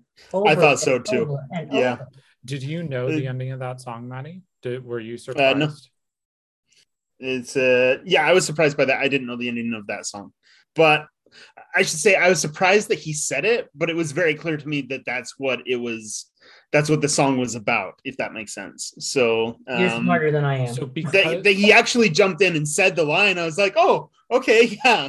I didn't expect him to do that. I expected him to leave it a little bit more subtle. They have changed it in some future productions, because this is a line. We should recap. Maybe people don't watch, maybe not everyone watches the movie. So there's a full song where he is singing, If You Could See Her Through My Eyes, I understand your objections. And then the woman that he's singing about is in a gorilla costume. And the whole joke of the song, joke in scare quotes, is that he's supposed to be excusing that he's dating a gorilla. And then the button of the song is, If you could see her through my eyes, she wouldn't look Jewish at all. And of course, the turn is, the problem isn't that he's dating an animal, isn't that he's fucking an animal, it's that she's a Jewish animal. How dare. And never mind that John Kander and Fred Ebb are both Jewish, underwent a lot of criticism. And so the future productions have changed it to, it doesn't even scan correctly. So I don't know why. I think it's, she wouldn't be a Mieskite at all. There's a cut song, Mieskite. Yes. Which is meaningless. It is meaningless, yeah. Yeah, it makes absolutely no sense whatsoever. And yes, I should say, I think I'm the only Jewish person on this podcast, but just in case it isn't clear from listening to us. Yeah, it's crazy. But I do think that getting back to the cinematography, I mean, we can just keep talking about that because and some of the cuts are fast. That's why I say you have to pay attention. Mm-hmm. Because Yep. again, like any kind of brilliant work, there are moments where each thing alone does not tell the whole story, and you have to put it together, Yes. which they help you do. Fosse helps you do very well, and Karen help you do it, but you have to put it together. And you also, I think, have to from the beginning, or hopefully want to, not say that the cabaret songs are over here and the story's over here. Yes. Yeah. Mm-hmm. And I think that does happen at the beginning, but I think you to enjoy the movie or to get the most out of the movie, you really need to always think of them together. Well, I If think there's a lyric, it's having something to do with what's going on that moment in the story. I think that's Yes. why they spliced in Cliff, not sorry, Brian. Brian is Cliff in the stage show. That's why they spliced in those clips of Brian arriving on the train during Vilcom. And I think it was to say the songs are going to mirror what happens. They are going to be in the cabaret. It's the character singing them, but Yeah. that's like your learning moment as an audience to say, this is going to be commenting on the action in the show. That is deliberate. They in the interviews with Bob Fosse, he says that's on purpose, is so that you're drawing the connection that they're paralleling each other. Yeah, you have to teach the audience how to watch your show in the first 5 minutes. Yep. And I think that's true on film. It's I think more true in theater, as a matter of fact. I also love the first time we see Sally, she's in the chorus. I didn't notice until I was rewatching the scene for the podcast. I missed it the first time watching it. And I didn't notice at all. So. Oh my God. The other thing that you learn in that opening that you don't get in the stage show is that this is a burlesque. This is a vaudeville. Mm-hmm. There's ventriloquists. This is a whole, the dancers. The mud fighting, the mud wrestling. Are just part of it. It's not all girls. There's a dog and pony show. There's, I love seeing the ventriloquist. And then I think we see a magician at one point. Mm-hmm. It just makes more sense. It gives it a total world. And I think tonally, and it's something that feels so Bob Fosse, that it feels dirty in the movie, and it feels dark, and it doesn't feel glamorous in the way that the stage show sometimes does take over and feels a little bit more glamorous, because I think partly because you do have those shots of the patrons where they're looking uninterested and they're not. But they have money. This is not a low, right? Which is, I think it's actually suggested, but in the movie they make it. He gives the patrons some bucks, which, like, I also like the fact that, again, since I think one of the themes is control, who can control what, and you definitely see it in. Oh my God, what's her first song? Mein Herr. What's her first song? Yeah, Mein Herr, where their bodies are so controlled. Frankly, fuck you, Mr. Fosse. You're not supposed to do that to the lead singer. That's what the girls around you were supposed to do. And I was really tuned in on the fact that she was doing that and singing. Yeah. Holding those poses. The control's incredible. And the control's unnatural. Yeah. Again, I think this is either Fosse's work just falling to the right place, or a brilliant director going, no, this is about control and not control. And I think that song and that's a new song for the movie, right? Mein Herr is, it was added for the movie. Now it's back in the musical, I'm pretty sure. Yes, now it, I mean, I actually wanted to ask Matt if he knew which songs were added for the movie. So Mein Herr is no idea. Yeah. Do you know the other one? Cool. No. Could you guess? Do you know, Tammy? Nope. No idea. I only know because I think I know. I don't remember. It's going to blow your mind because it's Maybe This Time. Oh, right. Oh, wow. Yeah. Astounding. It's one of I think it's probably the driving reason why there have been so many versions of this show, because it is both it and Mein Herr, honestly, are such great songs that it was like, we got to do these in the show. Yeah. People are going to expect them. Well, and I think that's there are only two songs, I think, That one and Perfectly Simple Couple, whatever that song. I think Perfectly those are the only Marvelous. songs, yeah, that she sings outside the cabaret In the that are musical theater in the songs show. in the show. Wait, what's the other one? Oh, maybe this Uh, time? maybe this No, time. maybe this time is in the cabaret in the show. Oh yeah, we didn't do it that way. Oh, I think it's supposed to be. We moved it to cabaret, but it started in the bedroom. Yes, I believe that's correct. It starts in the bedroom Okay. and then it moves Okay, to, good. Because I yes. remember that at least that's how I remember that's how we did it. So, and Matt, in answer to your question about cuts, one of the great things that I love about theater is that you can just have you can like so when I did Yeah, it, yeah. the cabaret lived and her bedroom was always on stage and Schneider's was always on stage. So there were always three spaces, always on stage. And so it's great to be able to put your actors on stage and have them doing something in this play while while the MC's doing his thing. So the overlap is where I live. I just think that's Yeah, makes sense. And you said that if I've tracked this correctly, that song you started in the bedroom and then moved into the cabaret, and so I assume that the character just kind of like walked over across the stage into. Is that kind of how it worked? Yep, took off her robe. When I did it, took off her robe, had her thing, Yeah. lightning. She's at the I mean, that's mic. perfect. And Yeah, she that's and she perfect. sung it a little bit differently because Yeah. it had to be on. I mean, I think the thing that Sally has to be on helps and really helps after the Gotcha. Yeah. abortion when she's singing cabaret, I think. If you've Um, already established that she knows what she's doing. She's not bad at what she's doing, Mhm. I don't think. I know I've seen it when people sort of felt like, well, she's in that little place, she's not good. And I'm like, you know what, if your Sally's not a really good performer, then go home What are we doing? because Yeah. so in the original Isherwood book, she's not good. She's really bad and can't even sing on key. except what did he say about her? Keep going. I can't remember. Yeah. He So said she was mesmerizing. yes, exactly. You So couldn't keep your eyes. Well, that's a performer. I yeah, mean, I would like to yeah, I meet agree. So I don't know. It's just interesting. So no, I sort of feel like maybe I've said this before. Bruce Monroe, music director and orchestrator Mhm. extraordinaire, here on this coast. He and I were talking once. We were talking about bio musicals, and this will connect to cabaret. And that the person who plays the role at some time in their life is or will be as powerful as the person they're playing. So Barbara Streisand can play Fanny Bryce, and because she's going to be Barbara Streisand, and Joel Grey can play George Cohan because he's going to be Joel Grey. I mean, he is Joel Grey, Mhm. but and I would suggest that whoever plays your MC has to be that good because we're presented with someone who has the rhythm and tempo and pacing in their hands for this show, especially on stage. But I would even suggest in the movie that is indeed true. And I think the same with Sally. I don't think we go to the end of the story with her if she's not someone who, when she's that her hopes and wishes are, if not attainable, at least seeable, I think. Yeah, no, I agree. It's hard to imagine this without dynamic Sally Bowles.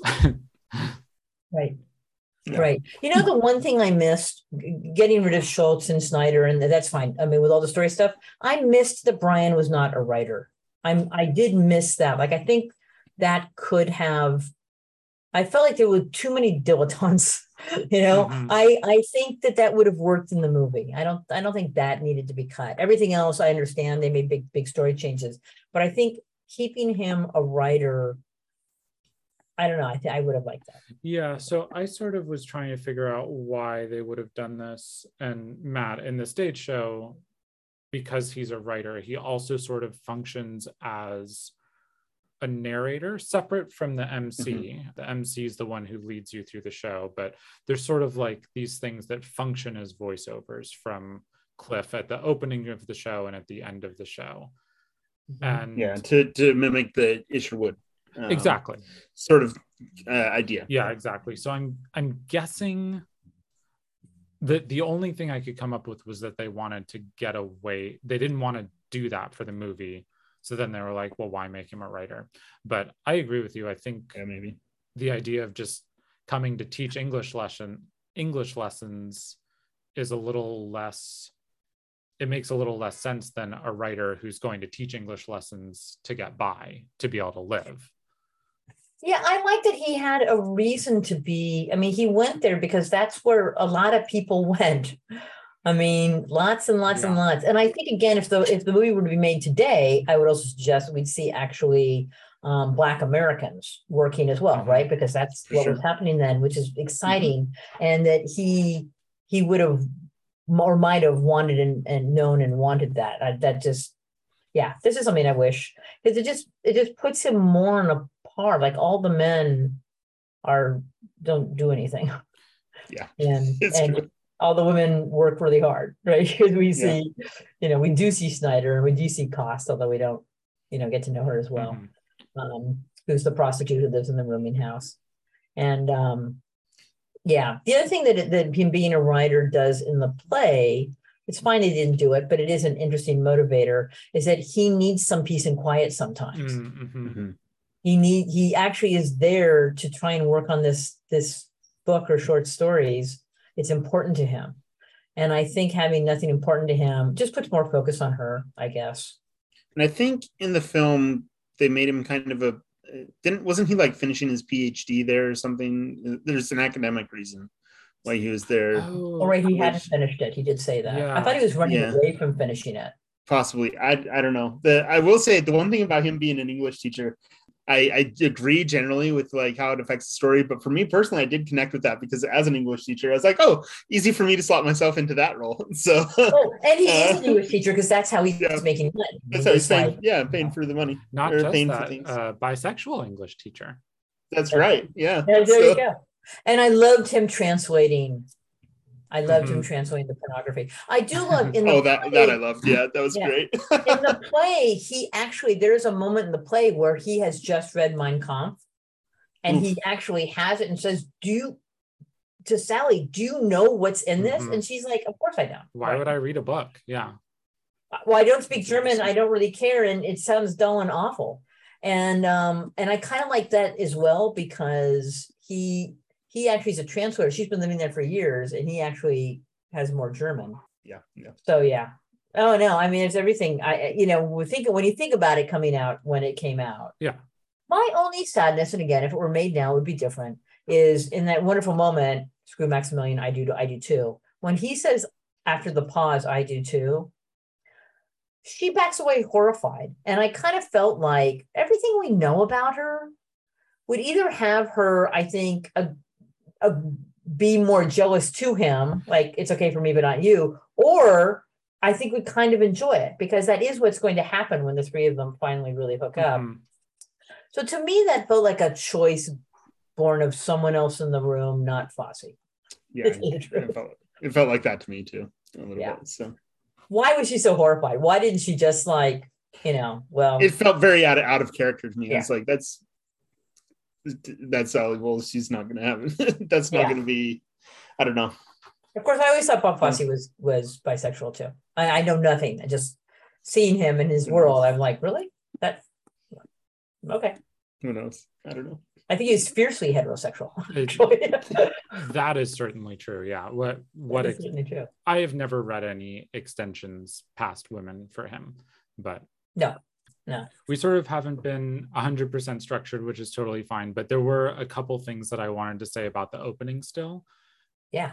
One of them is just, so prior to this, for movie musicals, this amount of cutting, this amount of use of the camera in synchronicity with the choreography did not happen.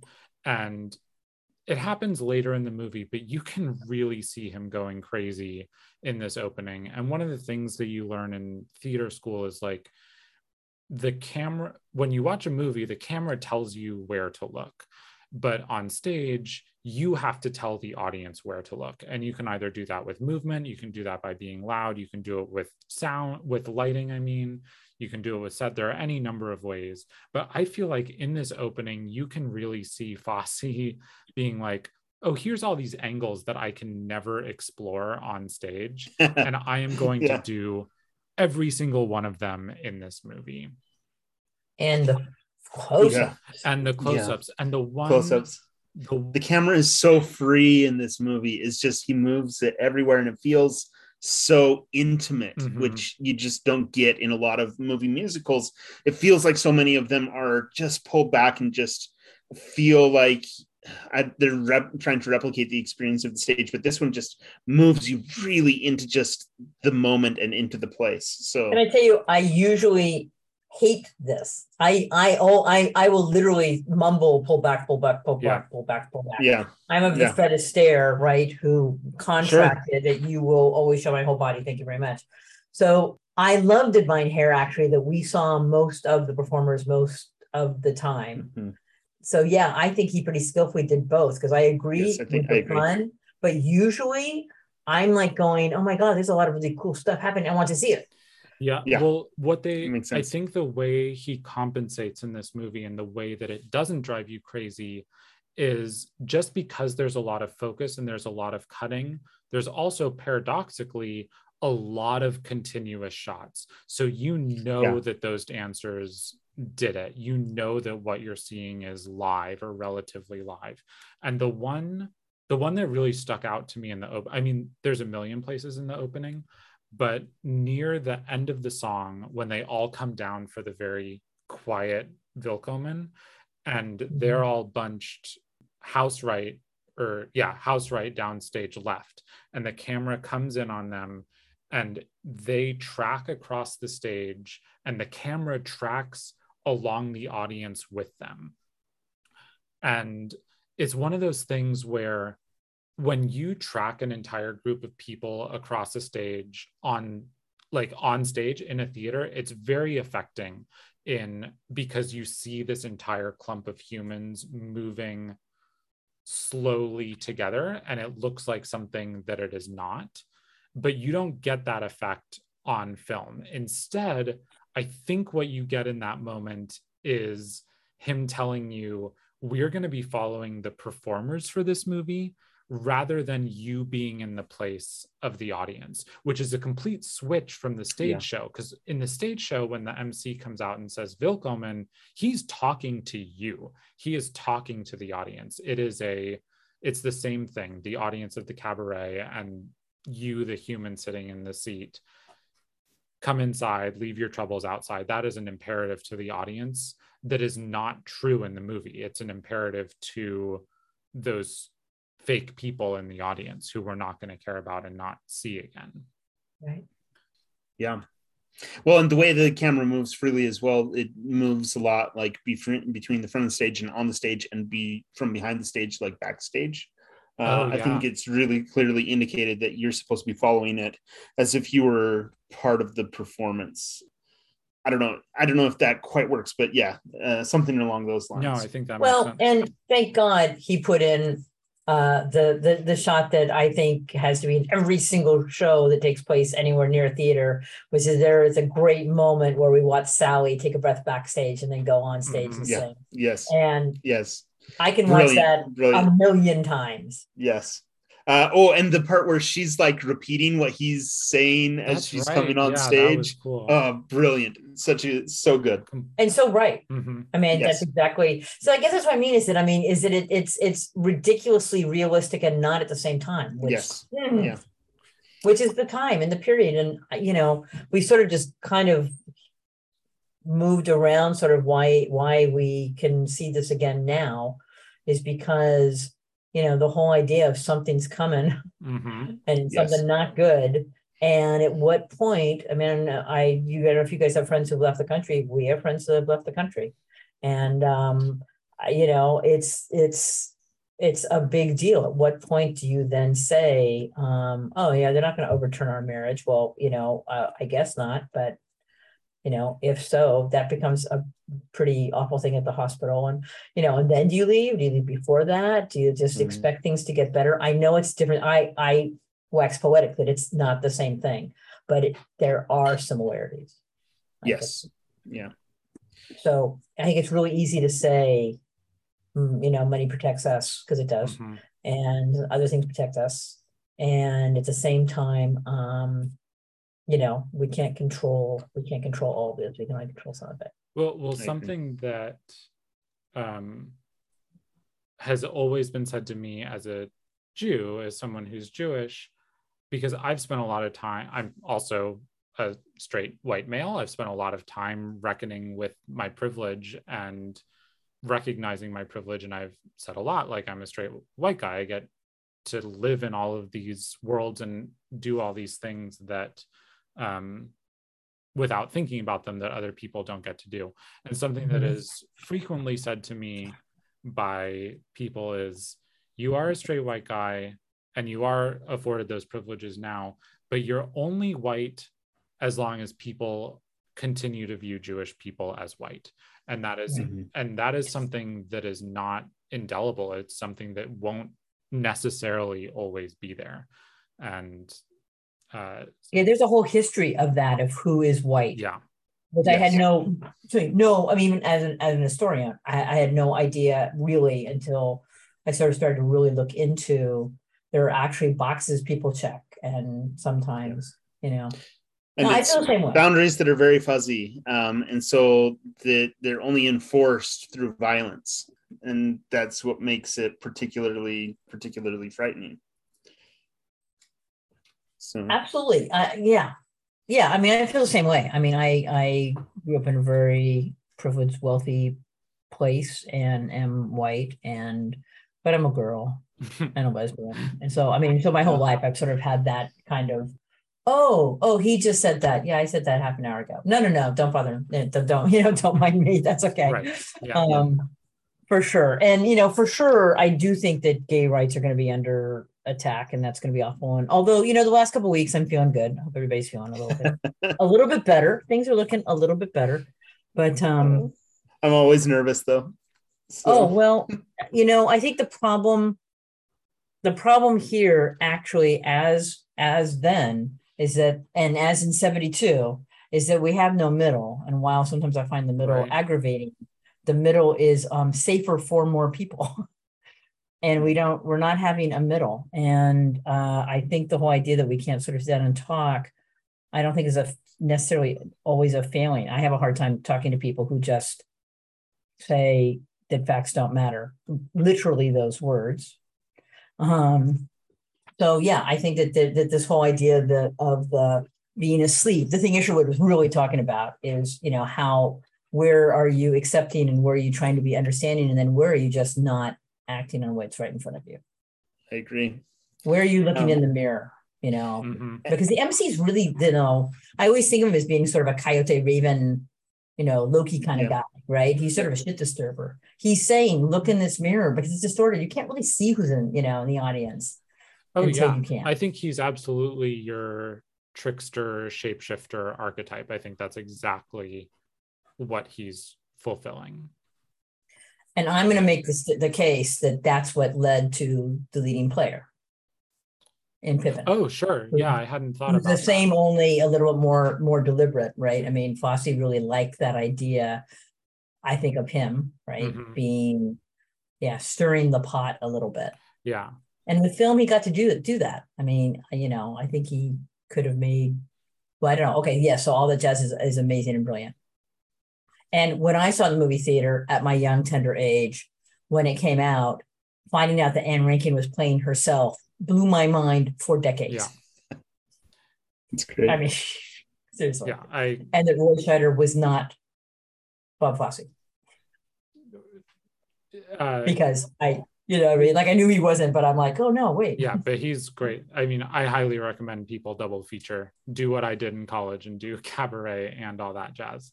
I had this to talk about in cleanup, but since we're sort of all over the place, I did want to talk about sort of how the MC's commentary works in this show, or I guess how the cabaret songs comment on the show, because I think there's one place in the movie where it works better than the stage show, and one place in the movie where it actually works worse than the stage show. And so the place I think it works better is in Two Ladies, because in Two Ladies, it's really just commenting, if I'm remembering correctly, it's really just commenting on Cliff, Brian in the movie, and Sally Bowles' relationship, just the two of them. And so it's sort of comparing them living in sin with the MC and his two ladies. And I really like in the movie that it comes up during their threesome, during the threesome of Max, Brian, and Sally. And I think that works really, really, really well. It also helps the viewer not be able to say, oh, they're just good friends. Yes. Yeah. Yes, exactly. Yeah. Which, people will go to great lengths to do. Especially then, yeah. So I think, yes, okay. And where do you think it works? Not the as well? place I think it works not as well as maybe this time, because in the stage show, maybe this time happens after they've started their relationship. Yep, later. Yep, I totally agree. In the show, it happens after she finds out she's pregnant. And she's using it as justification now that she knows she's pregnant for thinking that their relationship is going to work and thinking that the baby is going to be the thing that saves them. And I find that kind of astounding because maybe this time was put back into the show after the movie. Right, the movie is after like their first big kiss, and I'm going to do better than the other three girls who couldn't make you a man. Yeah, after their first time together, you get like the montage of them having their rom-com thing. I agree. And there's nothing that shows you at all that she's going to stay with him. Right. Yeah. It feels very delusional in the movie, whereas in the stage show, it feels a little more desperate. Mm-hmm. That makes sense. It's interesting to me because that's a song that I've heard so many times. Yeah. And so I knew the song. I could sing along the song with her. But then seeing it on the film, I was like, this doesn't work for me. Like seeing what the way it was intercut. That was the one song that really kind of took me out a little bit. So it makes sense. And it does work much better in where they put it in the musical. I think Money works really well. In the movie? Yeah, absolutely. Yeah. And especially because she then kind of reprises it in words when she looks at me, kind of goes, money, money. And I'm like, oh, I could have used more of that. I actually thought that was very cool. I agree. The thing that does work for me though, and I spent a lot of time trying to figure out how it works. I feel like in movie musicals, these songs that we call Park and Barks almost never work. It is just so hard to have someone singing on a screen when we know they're probably not really singing. But for some reason, Liza Minnelli, I don't know I tried so hard to figure out what special sauce she has, but I just find her so magnetic when she's singing and so vulnerable and real. And it's just like in all three of her songs, Mein Herr, Maybe This Time, and Cabaret. And I don't know what it is. Yeah, I don't really have that problem. Like I guess I go for the ride myself in most or all musicals, but I'm just going to keep harking back to she's so young. She looks. I know. Yeah, she looks 18. Yeah, I know she's not. I know she's not necessarily supposed to be. Although I now understand that Isherwood's roommate was 19. The girl that is correct. Yes, basis on. But she really looks. She still has a little baby face, which is probably her features. But that went a long way for me. Matt, did you want to talk about Max a little bit? Or have we I think we actually covered the things I wanted to say about it. We kind of meandered our way through the things I wanted to say. So I'm good. I think I have one. I wanted to talk about Cabaret, the finale, but I think I might have hit everything else that I wanted to hit. Did you have anything else, Tammy, before we talk about this last number? Nope, I did my list. So what I wanted to say about Cabaret, and I've thought this for a while, but then I did spend a good amount of time thinking about it in the week leading up to this. I think this song, this finale to this show, her song, is my number one musical theater song of all time. And I think you could, I'm not gonna, if someone else has another one higher, that's totally fine. But I got short lists from a bunch of people. I polled a bunch of people just to make sure there wasn't something I was forgetting. And I think this is it for me. So I wanted to talk through a little bit the structure of this song and what makes it so magical to me. And so this song starts as your typical 32 bar song, exactly what you would expect to hear in a cabaret. It starts with her, "What good is sitting alone in your room? Come hear the music play." That's sort of your first A section. And then she repeats that again: "Put down the knitting, the book and the broom, it's time for a holiday." And at this point, I think these lyrics are just sort of like, it's not immediately apparent how they are commenting on the story. And it continues that way through this entire 32 bar section. It has the bridge: "Come taste the wine, come hear the band, come blow your horn." And then her final A section: "What good's permitting some prophet of doom to wipe every smile away? Life is a cabaret, old chum, so come to the cabaret." And then it does this unbelievably magical switch where normally in song structure, you would have started with an intro. And now they put what essentially is the intro to the song. It slows down to this recit and it contextualizes the entire song, where she tells this story of her old friend, Elsie, who was a call girl, and then she eventually dies from too much pills and liquor. And the line that is now extremely famous, because Ethan Mordden used it as the title of his book: "But when I saw her laid out like a queen, she was the happiest corpse I'd ever seen." And then everything switches, because she says, "I think of Elsie to this very day. I remember how she'd turn to me and say." And then all of a sudden, we're going to be back into the song cabaret, but we understand that it's a song that her friend used to sing to her about enjoying life, about not letting stuff get you down. And she's going to use it as her final justification in the movie for leaving Cliff, for letting Cliff get away, or for letting Brian get away. But in this Michael York. Yeah. But in the stage show, this is where she decides to get the abortion. And where because at this point, she hasn't yet gotten the abortion.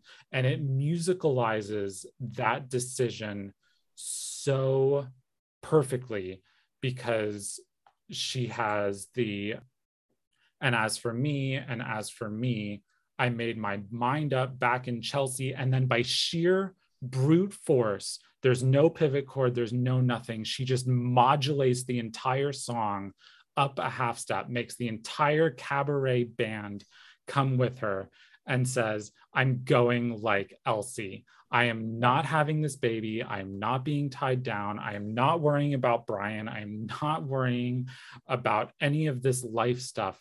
I am going to enjoy my life." And I think it is such an amazing surprise, such an elegant song construction that, yeah, I love it way too much. No, it totally works, because I mean, I think what you're saying in my province is that the verse is in the middle instead of being at the beginning, because it feels like a verse. The notes feel like a verse, but it's cool because you're right. We get the repetition early, and because it's the last song, and because even if you are like me and no longer put song lists in your program, it feels. I mean, I feel like you should. Always say, never say always or never, but often you should know when the story is coming to an end. Yes. And it's, these are not short stories in the New Yorker, right? these there should be a build, and we should be, at the denouement, you should sort of know. So even if you don't know exactly, if you're sitting in the audience, things are coming to a close. So yeah, I totally agree about that note when I'm going, and there's sometimes I've heard it where they just let the actor just go to town on that note, which I usually wouldn't like. But there are times when you're just like, oh yeah, you're gonna make it, because again, I think we have to still feel for Sally, or we left at intermission, right? And you do, through her force of everything, you have to not be thinking they're all gonna die after this, even though anyone who knows history knows that's exactly what's going to happen. But you don't want that. I've seen performers cry through that number and kill it. And it works. I mean, as the character, just willing themselves, because you're right. I think you just said it, willing herself to hit the note, to make the choice to stay. But it's also just so tragic because it's the wrong decision on a million levels. Yeah. Also, because she's English, when she sings that song, it makes more sense. So sorry, it just does. I hadn't thought about that. I've spent so much time thinking about it in the world of the stage show. Yeah, of course. Yeah. I mean, it just always makes it. And when she's I had that thought when I was listening to it. I was like, back in Chelsea. And can I just say, I have a short list, different podcast, different episode of performances I would have liked to have seen. Most of them are quite old, but one of them is Miranda Richardson in this role. Sure, yeah. Because I adored her anyway on film, and I saw a clip. It might have been singing the song, I'm not sure. I saw a clip and just thought, oh my God, that's when actors and singers are one. Yeah. No, you're absolutely right. It's all because she should be putting on a happy face. The problem is that I think when Sally is emoting through all her songs, something's wrong because she shouldn't be. Save it, save it for this number. Yeah. For what it's worth, for Jean Ross, the girl that Sally Bowles was loosely based on, she makes it out and she joins up in the fight in the Spanish Civil War. The whole show's a lie. And then she becomes a film critic. So, and she had some really important film criticism around films like The Cabinet of Dr. Caligari and Metropolis and The Blue Angel and Battleship Potemkin. And then she was writing for a major communist newspaper under the name Peter Porcupine. So I don't know, just an interesting story about her as she goes on and lives her life. So of course she didn't really like any of the depictions because Isherwood made a fictional person based on her, but along with everyone else he met. So she's this. It's a mix of different people. It makes sense that I should say that it's not even that she didn't like Cabaret or the performance. She's just like, she was just kind of neither here nor there with it. And just was like, well, I don't know, it's supposed to be me, but it's not. So. Right, because it's not exactly, yeah. Oh my goodness, Mary Home because it's really late. Sorry, I had to close the door. No, Mary's Home because it's really late. Yeah. I'm talking forever again. As it goes. Do either of you want to say anything else, or should we move towards wrapping up? I'm good. I know I'm good too. This has been good. We went for a long time on this one. That's all right. All right. Thank you so much for listening. As always, we would love to hear your feedback. We are gearing up for our Netflix season. I don't know our release schedule yet, but if you have suggestions for movies you'd like us to cover on Netflix, we would love to get those from you. So you can find me on Twitter. I am at Zvazda, ZVAZDA. And you can find Matt at ORAYMW, ORAYMW. And if you want to send us something not on Twitter, sort of longer form, you can email us at podcaststreamit@gmail.com. And do you have anything you want to plug, Tammy? Any place people can reach you? No. I mean, you can always email me if you wanted to talk to me. It's Tammis Doyle, TAMMISDOYLE @gmail, because I love talking about these subjects. And can I also just say in conclusion, I'm really happy that musicals are still being made into films. I thought Tick, Tick, Boom was fabulous and actually has shows some of the same qualities that we saw in Cabaret, because I think the director has studied his history, and that Lin-Manuel Miranda, in my opinion, made some really great choices in terms of intercutting scenes in that new movie musical. And also casting Joel Grey. And also casting Joel Grey. Yeah. And I happen to be directing it at the college this year. I'm so very excited about Tick, Tick, Boom. But I just think it's really, really cool. I know every time the movie musical is dead, it falls asleep for a little bit and comes back stronger. That's we had a good year for movie musicals last year. Tick, Tick, Boom was my top one, but there was also, was In the Heights last year or the year before? I think In the Heights, I don't know, I'm not sure. Close. I can't remember. Yeah, In the Heights worked for me, and then there was also West Side Story. I thought there was one other one last year, but maybe not. Yep. And I thought West Side Story was interesting, even in the things I didn't agree with. I loved it. Yeah. But that's probably probably someone's getting arrested there. Someone is. Probably They thought the podcast went too long. That's a story for another time. We There you go. also do need to thank our editor and beta listener, David Stewart. So thank you so much, David. And I think we can just close with our closing question, which is hopefully a fun one. I had said this is my number one top musical theater song of all time, but I'm curious. I'm not going to ask you what your top musical song is of all time, because I'm guessing you haven't thought about it for 10 hours like I am. But I am curious, when I say that, what's a couple songs that immediately come to your mind that you're like, I'm pretty sure this would be up there? For me, it's definitely Finishing the Hat. Yeah, that's it. That's my number one. It's on my short list. Yep, I get it. Yeah, Finishing the Hat is my number one. I just love that song so much, and I connect with it so much. So it's and it's like clear of others for me. So it's mine. Tammy? Wow, I have so many. The one I usually tell people is Sunday in the Park, because the end, The finale. End of Act 1 or end of Act 2. Sure, yeah. Either way, I can get into them. I just find that to be unbelievable. Interestingly, Every Day a Little Death. I mean, I could really go on and on. Yeah. All of Into the Woods. It's just crazy. Yeah. So yeah, probably Sunday. There's just something about the build and the lyric and what he says at the beginning. I feel like this is just like what I want in my life. Both of you have Sunday songs. Yep. So I will say my top Sondheim one is Moment in the Woods, because I think it is a song that distills, I think, her line, if life were only moments, even now and then a bad one, but if life were only moments, then you'd never know you had one, distills like a mini thesis of Sondheim's career into one lyric. And it's funny because I think No More does that a little bit as well, but then so does Children Will Listen. Yeah, see, I just, there's a slippery slope. They're so good. Yeah. I there's not even a top. It's just like a thin line. So I'm falling down it all the time. Yeah. Okay. Well, thanks so much for joining us, Tammy. And we'll have you back for the next one. Thank you, Zach. Thank you, Matt. I will come back whenever you ask.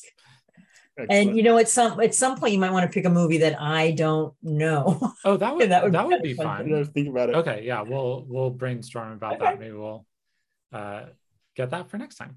Excellent. Hey, thank you. All right. Of course. Bye. Thank you.